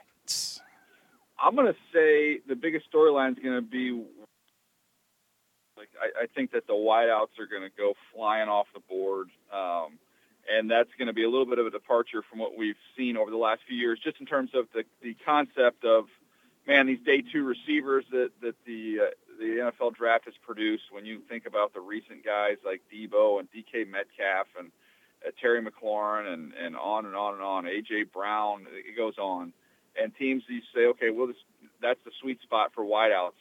And I think this year you're going to see these guys all get bumped up. Wow. I think the cost of receivers in free agency and via trade, that's definitely sent alarm bells off around these draft rooms, and I think it's going to elevate these wideouts. And it's a good group. So I think we're going to see a boatload of these guys go, and they're going to go high. All right, so let me pose it to you this way then, because for the first time I think ever you and I are talking about a draft, we're not talking about wide receiver with the Baltimore Ravens. But that being said, is there a player that you would say, hey, look, you can like Rashad Bateman, you can like Hollywood Brown, but if this guy's sitting there at 14, you absolutely would be well suited to just go ahead and take this player because of exactly what you're talking about, the cost of wide receiver and just how talented that particular player is. Yeah, I mean, I would say there would be two guys that I'd be really tempted if I was Baltimore. And like you said, they're well invested in the position. But if you were up there and all of a sudden at pick 14, my highest rated receiver in the draft is Garrett Wilson. He's my fifth overall player. That's just too good of a value to pass up. I mean, he is a pure number one wideout, in my opinion. And then you get Drake London would be the other one, who I think is my eighth or ninth player. I think that's another one who's a value. And I actually love that fit because he kind of complements the guys that they have. That gives them that big power forward, who can block and do a lot of the dirty work as well as be a big-time red zone threat. So he's got kind of that Ravens kind of bully kind of edge to him too. So those would be the two I would say you'd have to think long and hard about, even though you feel pretty good about the group you got. Right, no doubt. Again, weird that you and I aren't just breaking down wide receivers for the entirety of this conversation. Daniel Jeremiah with us on Glenn Clark Radio. Okay, so the last time you did a mock draft, you had George Karlaftis from Purdue going to the Ravens. It feels like edge rush, corner, and maybe we'll throw Jordan Davis's name in specifically, defensive line. It feels like that's sort of, based on what the Ravens have done, the most likely area. When you did that, and again, I know it's been a couple of weeks, was it unique with a fit with George Karlaftis, and do you still sort of feel like he's the guy that makes the most sense at 14? Well, I just think of, kind of the recent vintage of rusher that they've had. I would say, even Owe, and Owe is just a more dynamic, more explosive player, but they're edge setters, they're physical, they're power rushers. Zadarius Smith, Judon, you kind of go back through all those guys. Those guys all were just heavy-handed, physical, tough dudes. So he just kind of fit from a profile standpoint from the Ravens. Now, teams are all over the map on him. Some teams really like him. Some teams don't think he's a first-round guy. So he's a very polarizing player. But, again, I kind of look at that kind of soul of the Ravens and what they value, and he kind of fits kind of how they play and who they are. If they're going to look for someone who can be productive early on, Daniel, I mean, obviously David Ojabo is a wild card, right? And I don't know what to make of that, but if they're going to look for someone who can step in and immediately be productive, does it have to be at 14, or can that guy be had in the second or the third round? No, I think this draft's pretty deep at edge rusher. So, I don't think you're limited to the first round. I think you get outside the first round, and you're going to see that next group of guys, which could include a Boye Mafe. He might fall out of the first round. He's in that range. Arnold Ebiketie from Penn State's a good player. You've got a real fastball, Nick Benito from Oklahoma. Josh Pascal is a name. He's a guy that kind of has that Ravens mentality. That would be one I wouldn't sleep on on day two. So, it's a good, deep group of edge rushers. I wouldn't feel like you had the proverbial gun to your head to take one at 14. Of course, NFL Network will have live coverage of the 2022 NFL Draft from Vegas, April 28th through 30th. Daniel, as the cornerbacks go, Sauce Gardner, I'm assuming, is not going to be falling to the Baltimore Ravens at 14. If that's the case, the next group of guys, right, the Trent McDuffies and the Derek Stingleys, how does that group shake out in terms of who you think would be the best fit for the Baltimore Ravens? Well, I mean, Trent McDuffie fits everybody because he's just super clean. You know exactly what you're getting. The tape is really good. He's not the biggest guy in the world, but he's got the ability. If you want to play him inside, you can play him inside, play outside. Tough, really, really a tough kid. So that to me is a great fit. Stingley offers even a little bit more just in terms of the twitch and the athleticism and even, the ball skills. But it's been well documented. You got to go back to 2019 to see him play like that. So there's a little bit of a gamble, a little bit of a risk. But, the one thing the Ravens are really good at, and Eric DeCosta does a great job with it, is kind of determining value and maneuvering around the board to give themselves, opportunities to take shots.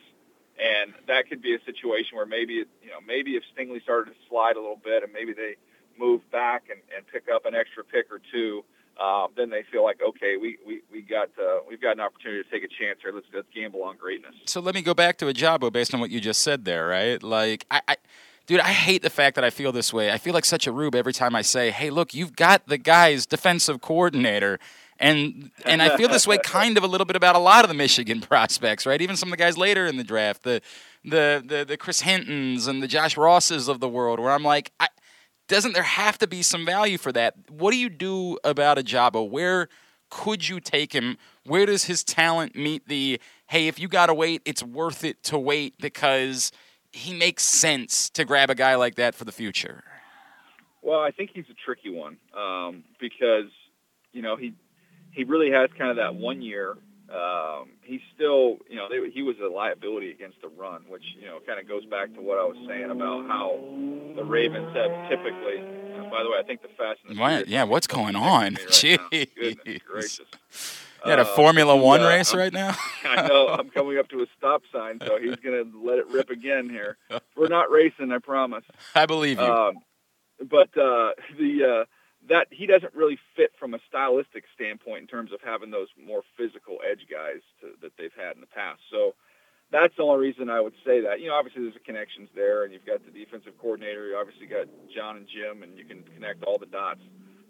But when you add in the fact that he's not great against the run, he doesn't have a long history of production, and now on top of that, you throw in an Achilles. It's I think it's the second-round move. I think if he's there in the second round, you run the card up and you feel great about it, even if this is a redshirt year.